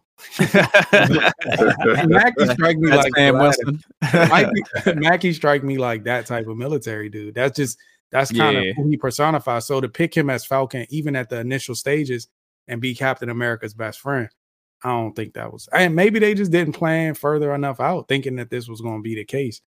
Yeah, I think that's some of it too. And you kind of forget that when they picked Mackie up, he kind of was one of the up and coming like black actors. He was fresh off. The Spike Lee movies, and he had some other stuff where they were. Look at Terrence Howard as like Rhodey, like that. Yeah, it didn't work. And he, you know, it's like he was hot at the time, so I get why you would put a black actor like him in the movie. But I just don't think they was thinking that far along down the line. I think that's what happened with Mackie. They didn't think along, and then he was kind of hot at the time. So it was like, we'll pick him up. And then they were like, at least I hope. I guess we'll see. They love seeing him play Tupac, huh? Right. And Papa Doc. Yeah. Clarence had two parents. Hey, so what do y'all think about the Madam Web trailer? We talking about some Sony upcoming. Like, our over under. Marvel's better. Madam Web better. I'm going Marvels just based off the trailer, but because I'm going Madam Web. Really? Yeah. You just going full Jonathan because man, we got to go back. What was his rating? He gave it a 6, right? I am going 4.5. No, you ain't give it a 4.5. You gave it higher than that. That's what I thought too. 4.5. You got to rewind. Go check the tape. Somebody commenting on the IG with his actual score. Go check the tape. John, don't make us have to review Madam Web just to force you to bash that joint, bro. Where's that magic sound bite? I won't be here. Go ahead, knock it out. What's that new movie coming out? The Magical Negroes. What? Is the movie coming out with that title? Yeah, you ain't seen that? It's a League of Magical Negroes or something like that. Where it's a comedy starring David Alan Grier. Oh my god! When is the Jesus joint coming out with your man in it? That's going straight to streaming. That's when is that coming out? I can't. It's probably next month. I can't remember exactly when though. I had to double check. You talking about the John with Lakeith? Yes. Yeah. Who, man? He's a funny dude, man. And we ain't go down that rabbit hole, but he posted stuff on IG and new music and fashion stuff. Lakeith is wild, man. Check out his IG, man. He's going to breeze past this Madam Web conversation, man. Let's get to the next bit of news. You should have done that. We're going to talk about it. It's on the run sheet. We're going to talk about it. What's there to talk about, man? How terrible it looks. What kind of mindset has to be present for you to think as executives, this is a good idea. Right. You following behind Venom 2, which was wildly terrible, but I know why they made Venom 2. Venom 1 was a success. Yeah, and Morbius was a success, right? Was it? Oh, I don't think it was. Morbius was trash. So they probably shouldn't have made this movie then. If you had shouldn't have made failures in this universe. But they basically have said we're all in. We're doing this. We're gonna go with these Spider-Verse villains and make these movies about them. And they changed the characters. Madam Web was an older lady. She's a grandma. Let me just say this. I'm for real. This is also pandering too. It really has to be. It's like a girl team up movie. The Marvel was a girl team up movie. Nobody has a problem with girls getting movies and team ups and stuff and superhero movies at that. But why do they just keep forcing it? Like, that's the part that's bothering me. And this one definitely don't do well.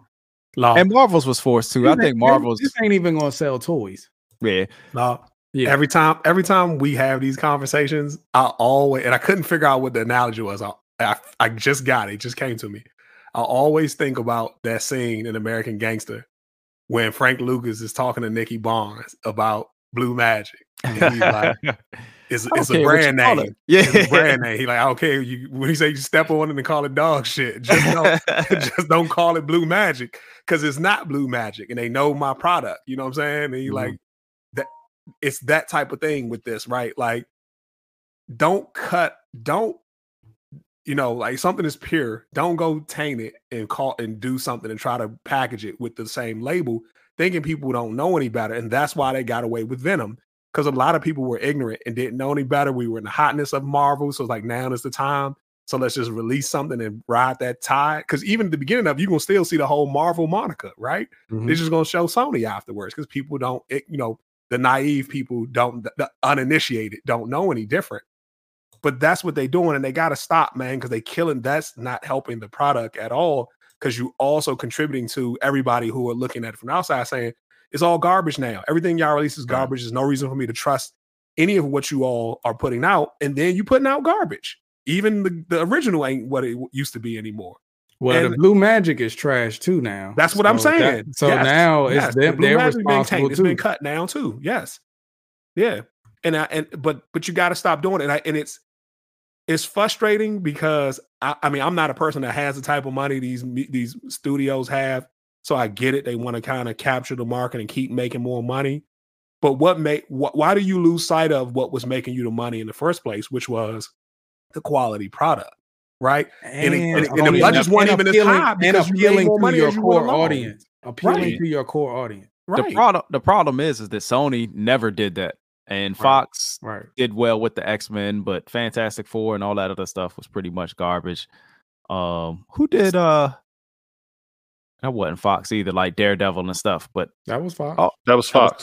Yeah. So Elektra, Daredevil was all trash Fox before, and Sony just hasn't figured it out how to make a good movie. They did, though. The closest they came was Venom. No, Amazing Spider-Man was good. Well, I'm not counting Spider-Man. Spider-Man, the second Tobey Maguire Spider-Man and the first Andrew Garfield Spider-Man. Well, that's what I'm saying. I'm saying Sony had control of the Amazing Spider-Man for Andrew Garfield. And they did it right.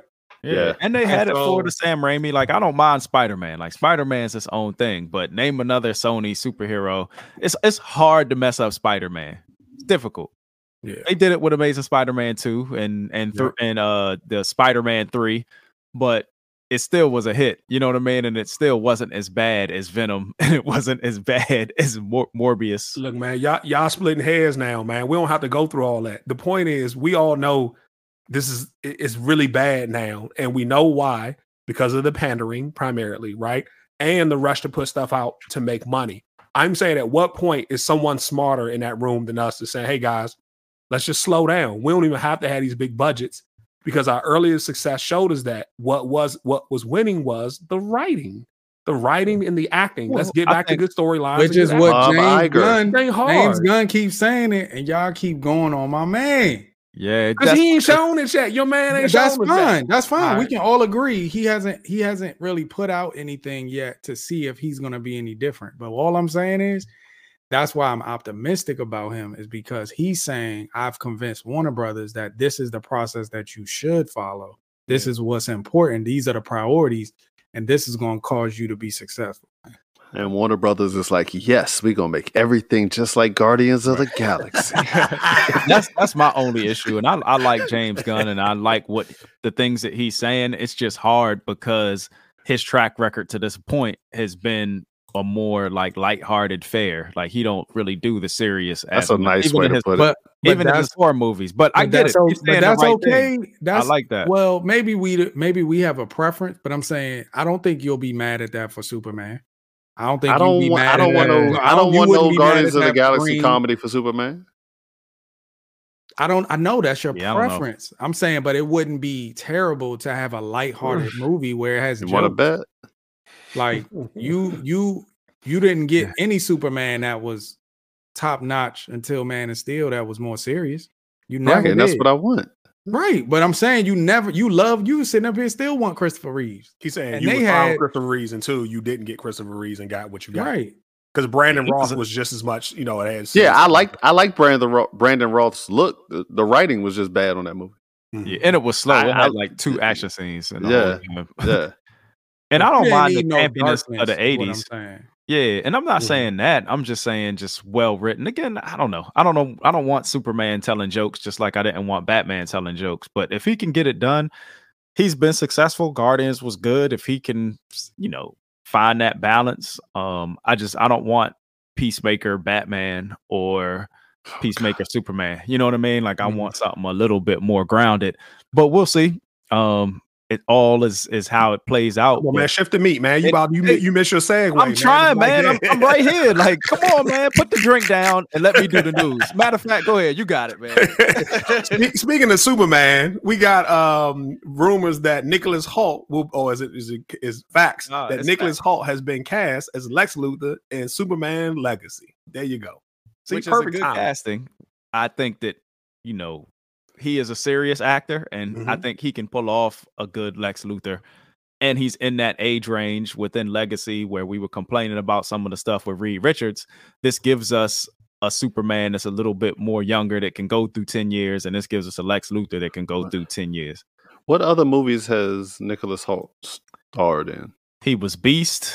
He was Mad Max. I can't remember his name. Okay. But he did a good job in that. He was. I felt like he was Mad Max or something. He was the albino looking character in Mad Max. Yeah, he wasn't. Yeah. Yeah, he was like Jack and the Giant Slayer, Jack and the Beanstalk. He wasn't in Dude, Where's My Car, was he? No, that wasn't him. Okay. He was in Renfield recently. Renfield was a comedy. Okay. All right. Yeah. To me, he always plays these interesting roles that don't really demand a whole lot. Like I can't really remember a lot of roles where he had to play somebody super serious, like a real drama or something like that. And I know that Lex Luthor is not that, but because I haven't seen that kind of range from him, I'm going off of Lex being real cookie cutter and basically real vanilla. Like I was hoping for a Lex Luthor that was way more sinister and imposing, and like just from an intellect standpoint, I don't think he's giving me that. But I think he'll be fine. I already kind of have an idea of who he'll be as Lex. He's going to be basically a cool, calm, young white guy that's probably real intellectual, but I don't suspect he'll be giving me no villain performance like Jack Nicholson or Heath Ledger. Yeah, but that's not Lex's character. He is that it should be though, cocky genius. It should be. To me, you should be looking for people to play Lex. I think every villain that is as iconic as those, you should be like, we need to have a trend where people looking forward to this villain as much as they look forward to the Joker. 100%. Yeah, but it's hard to do. I mean, again, unless you just throw away the character of Lex Luthor and say, I'm gonna start over, which you saying you like Gunn. He's not saying he's doing that. He's saying he's reading the comics and he's focused on keeping some of the stuff more closer to the storylines. Now, Lex is ruthless, but it's hard outside of maybe Thanos, and he could probably give that cold performance there where it's like, I'm cold and calculating and not remorseful. But outside of Joker, it's hard to find that type of villain, and it's usually people get nominated for Joker. It's outside of Thanos, who was just cold and calm and collective. We see it all the time. It's not the character, it's the actor. It's the actors that pull off these characters that what was his name? Javier Bardem played. That character, if you just think about the written words that he spoke in No Country for Old Men. Yeah, but I'm talking superhero movies. Yeah, I'm just saying that. Villain. I'm saying Javier could do the same thing in this movie. He didn't curse. He didn't do nothing. It was about his presence and how he acts out. Right, but that's different because you have a whole different character and storyline. Like if you why Lex can't be smart because people have set expectations for what they want Lex to be. Is what I think the point he's trying to get at. Right, and so people didn't do that with Joker. They didn't say he was crazy. He a clown. Joker was basically the comic book version. Like he was version. Psycho. Yeah. So they really just brought that to life. And the same with Thanos. Like those are the characters. Like again, you get the source material that you have. Now, if you want to reinvent the characters, I'm good with that. I'm not. I'm saying I want a different level of what Lex is. I want that to go to a different level. I don't want it to be just a guy. That's what I'm saying. A guy who's smart and says smart things and has a lot of money and technology. Like, I want him to be a character who has a lot of depth and is intimidating and menacing to me. Who plays the politic role. Kevin Spacey was a great pick, but I thought that the writing, like Dane said, was a bad. Like, Kevin Spacey could have pulled off the best Lex to me. Yeah, I think you're selling Nicholas Hoult short. I think he can pull that off. I just think it's difficult, like, to do that. It's hard to be, and I don't know how old he is, like early 30s. It's hard to pull that off like younger. Like, you need a little bit more maturity to pull off like a older, more sophisticated, like Javier Bardem and all those guys. You think more? Do you think Christian Bale did a bad job in American Psycho when he had to do that? Nah, but I think that's what I think Hoult can do. Like, that's that's what I'm saying. I don't think they're on the same level. Yeah, I think he'll surprise you. I think that he can pull off, like, and again, different characters, but I think he can pull off cold, calculating. You know who he reminds me of, Loft? I already said Ashton Kutcher and Jesse Eisenberg. It almost seemed like a play on the last Lex Luthor that they put out, and I didn't like that guy at all. So I'm not. Oh, I have no idea what type of Lex they're going with, but I just based on the actor itself.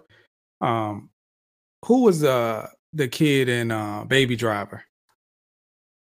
That's who Nicholas Hoult has been to me. Like, he's that type of actor. Like, he's just a guy. Sure, he can act. But he hasn't shown me nothing. He's shown me. What was my man that we liked who was just in this most recent season of Black Mirror, and they had the two gentlemen who would go back. Yeah, on the spaceship. Yeah, that's what I was thinking about too. Yeah, like he's a good actor. We seen him in. That's what I was thinking too. Yeah, yeah, we just seen him in a big time. Josh Hartnett. That's to me is like Nicholas Hoult is like at that level. Like, yeah, they can act.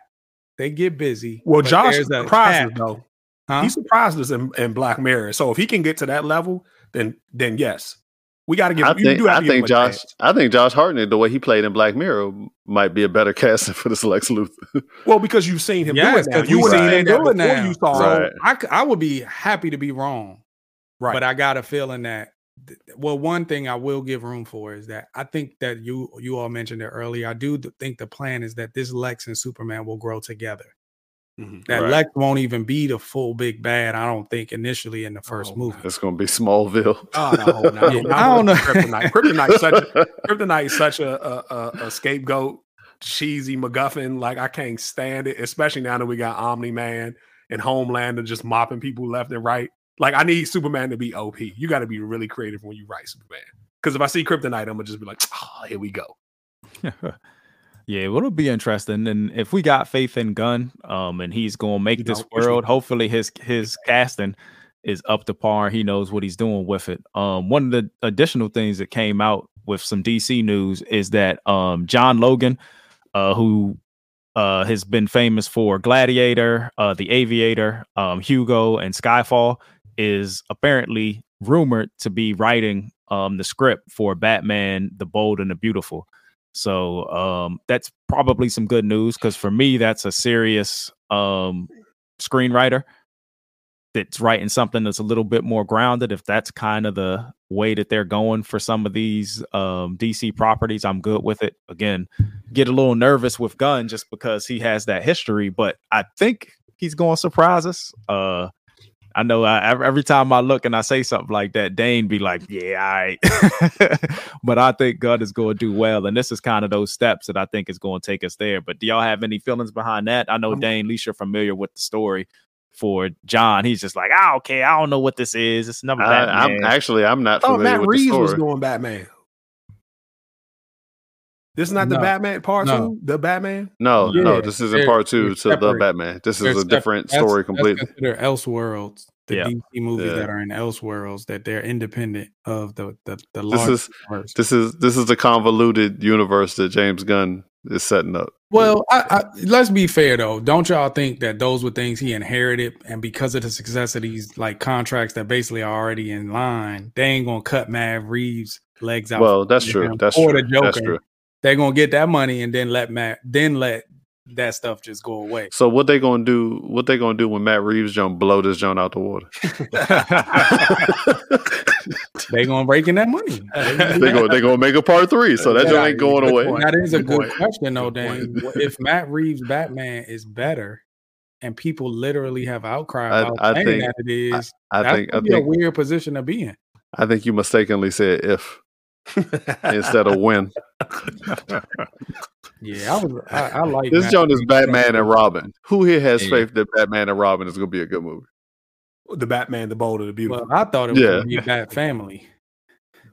Okay, so it's gonna be Bat Family. It's gonna be Bat Family because it's gonna be his son version of Robin, and not. Oh, I think it's gonna be other Bat characters too. I'm not sure about that, but I feel like I thought they just said it was gonna be him and his son. I didn't realize there was other people in there too. Yeah, I think it's gonna be other Batwoman and Batgirl because they got. I don't know. They got more bats than spiders these days. Probably not woman.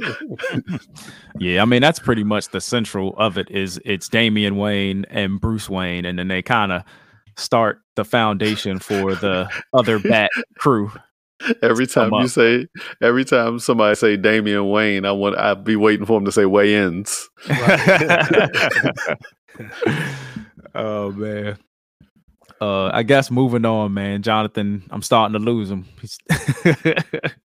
Me? I'm still here, baby. Let's go, man. Come on. Getting away from the DC news.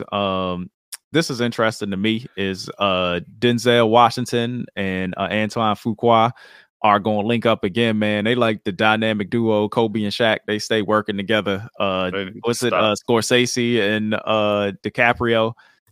Allegedly, again, also written by John Logan. Which I think is interesting. He's going to write the script. Denzel is going to be portraying Hannibal, not Hannibal Lecter. Every time you say it, I'm so mad they keep leading with Hannibal as if anybody's brain is going to have association. Like two other Hannibals. Than Hannibal it's Lecter. Only two Hannibals. Hannibal Lecter and Hannibal from the 18. From 18, yeah. That's it. So why are they you can't just say like Hannibal and think we're supposed to know who you're talking about. Oh, man. And I'm not even as familiar with the story of Hannibal. I remember he got like the elephants and he's another. This kind of feels like, again, it's going to be in the vein of, and I don't know if anybody has seen it yet, is Napoleon and some of that stuff where it's historical. There were rumors that there was, I think, interest in having Denzel do Gladiator too. And maybe that's where this could have come from that sort of idea. Like, he had a lot of interest in doing it, but it fell through and they decided to go another direction. Yeah. That's actually probably something that may have happened. Like him and Fuqua got to talking and was like, hey, you didn't get Gladiator, but I got an idea. Or he went to Fuqua and was like, is there something we can do in this vein? And he was like, I got you. I mean, John said it first. Denzel killed it in the Shakespeare joint. So, him being the thespian that he is, like I think maybe there's a lane where Denzel feels like I love doing that stuff. Like if there's ways I can do period stuff like that, sign me up. I just need Denzel and Fuqua to realize that they're trying to be Shaq and Kobe. Even Shaq and Kobe lost a chip. This is a man. Fuqua, I don't know if you count the coach, man. If you count Equalizer 3, then we go ahead and say that was the L. That was the L. Yeah. They broke up right after that one. Yeah, man. Well, they're not breaking up, but they definitely didn't go to the promised land on that. No. Hey, moving forward, Ghostbusters: Frozen Empire. Dane, did you ever get around to seeing the original? I still haven't. You got some work to do in this news. Dane, you haven't watched the Ghostbusters? Not the one with the kids, remake? Nah. You was the one that was promoting it the hardest. You was excited to see it. Hell yeah, because you love the original Ghostbusters. So you was like, you sure that was me? Yeah, I'm pretty certain. I mean, James gonna always be there with you. I was about to say, you was there, and I saw that joint, which is crazy. I assume you definitely would have already seen the remake. Nah. Well, did you at least watch this trailer? And I saw the one with all the women, and after that, I was like, So, did y'all watch this trailer or Dane? Yeah, the trailer looked good. That's why I asked when the trailer first came out, do I need to go back and watch the first one of this series? And it actually was pretty good, man. A lot of nostalgia and callbacks to the original team. And as you see, some of the original team shows up in this sequel, but this actually didn't look bad from the trailer. I was looking forward to this coming out, but still a little worried on how they were going to continue the narrative going, and it seems like they've done a good job. It's Ivan Reitman's son, Jason Reitman, that did this, right? And Ivan did the original, so I think that, when you don't want to ruin dad's property or make a bad name for yourself, so it seems like he's picking up the reins and going on from it. But anything particularly jump out in the trailer for y'all, other than it's, we get the original team is back? I wasn't sure that we would see Peter Venkman and Winston in it. I guess that's one thing that spoiled for me, because I didn't know they were in the one before this. But they're not in it a lot. They're in it enough to where it's like, you get to know these new characters. Man. That's all. Yeah, just a little bit. No. I will say that the downside with a lot of this nostalgia based stuff, and especially when you get the original actors, is they old men at this point, man, and they're out there, getting that paper, and I'm all for it. But there's definitely moments where it's like, oh man, Peter not as young and spry as it used to be, or Winston actually still look like Winston. Oh, man, black don't crack. Yeah, but there's definitely some don't hurt your back moments. So I'm like, oh, this ain't gonna go good. Yeah, I was happy to see them pop back up. I like what we talked about earlier, connective tissue, right? Yeah. Like the threads of connection are good, but I don't really want them being like a part of the action. Like I'd love for them to be like Paul Rudd is enough as the guiding like mentor, but I like them to just be sources of information. Like, hey, when we were doing it, you got to understand these type of ghosts are this way or whatever. Those type of cameos will be welcome, but I don't want them to be actually playing a part in the Well, in this joint, they had on the suits and they had the proto packs. I know, right with the Stranger Things kids. A little nervous. Yeah, I know. And like I said, Ernie Hudson holds up, but Dan Aykroyd, well, Ernie Hudson out there. Ernie Hudson out there getting them checks. He on Quantum Leap too. For sure. Hey, have you been watching it? Of course. Any good? I haven't devoted my time. I gave up after that first season, and I figured I'd let it ride. If you like the first season, you'll like what they're doing now. It was so I'll probably check it out. Moving on, Netflix. I know that there were some rocky times, especially coming out of the pandemic or going just mid-pandemic, where we were getting movies, and we still get the occasional what was the J-Lo joint and the Gal Gadot? We get the occasional Netflix movie that doesn't hold up.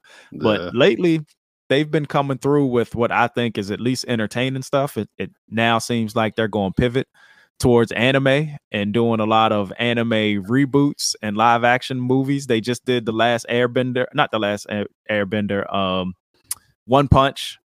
One Piece, which is a comic book and anime adapted, and looks like it was right now. And it was, on the level. I felt like no matter what I do in this, Jonathan just wants to do the news today, man. I know, man.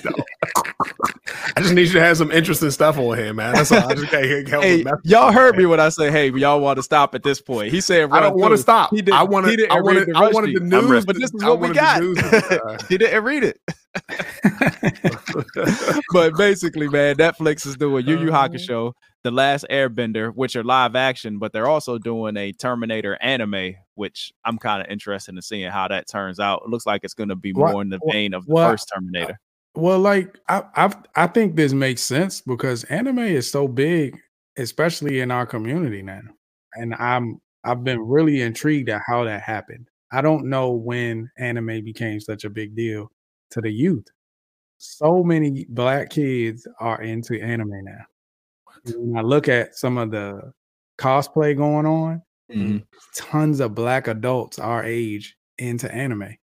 Do you all have any insight into how this transition has occurred? I'm sure it started with like Power Rangers, and it got into the Asian culture, and then Dragon Ball Z was a big hit. Yeah, and everything that was on and everything that was on Cartoon Network after that, and then even like that's what it is. People grew up on Cartoon Network, Yu-Gi-Oh, like all that stuff, like transition, and as they grew up, I grew up on PBS stuff. Exactly. Right. I ain't G.I. Joe.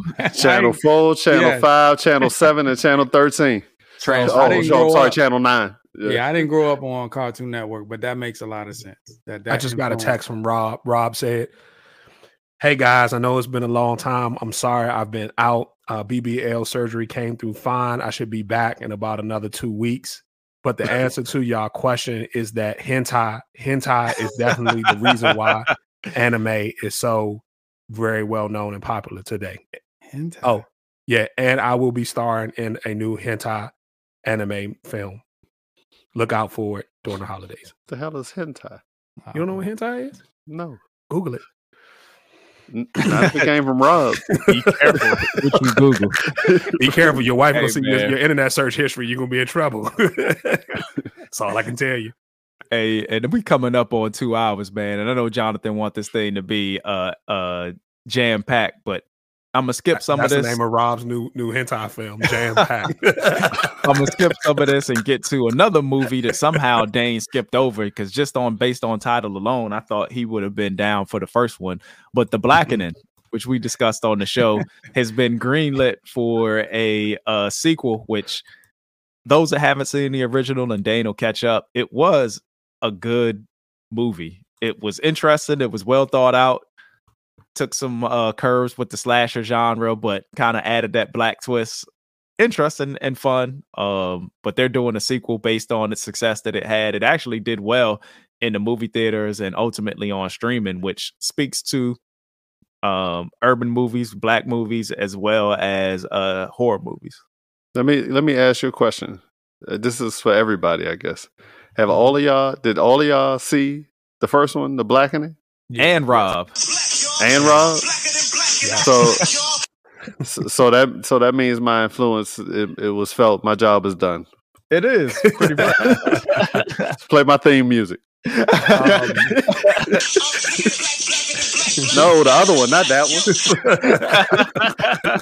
First things first, I'm black. There we go.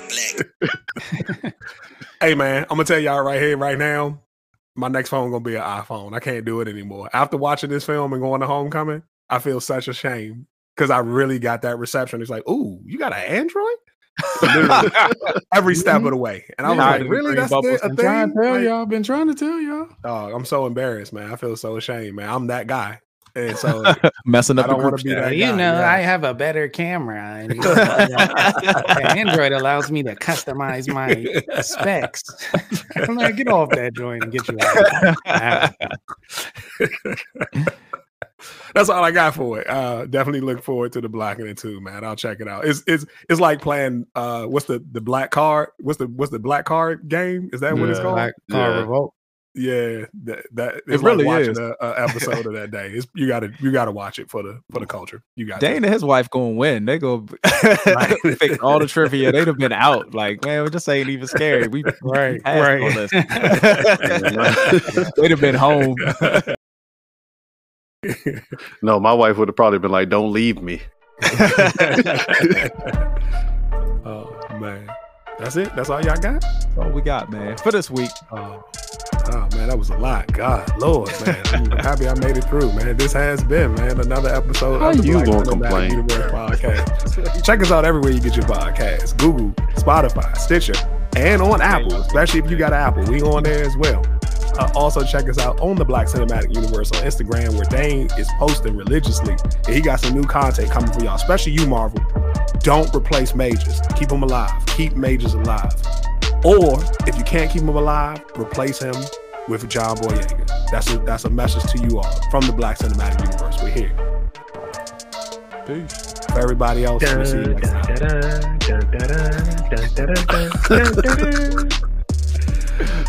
Peace.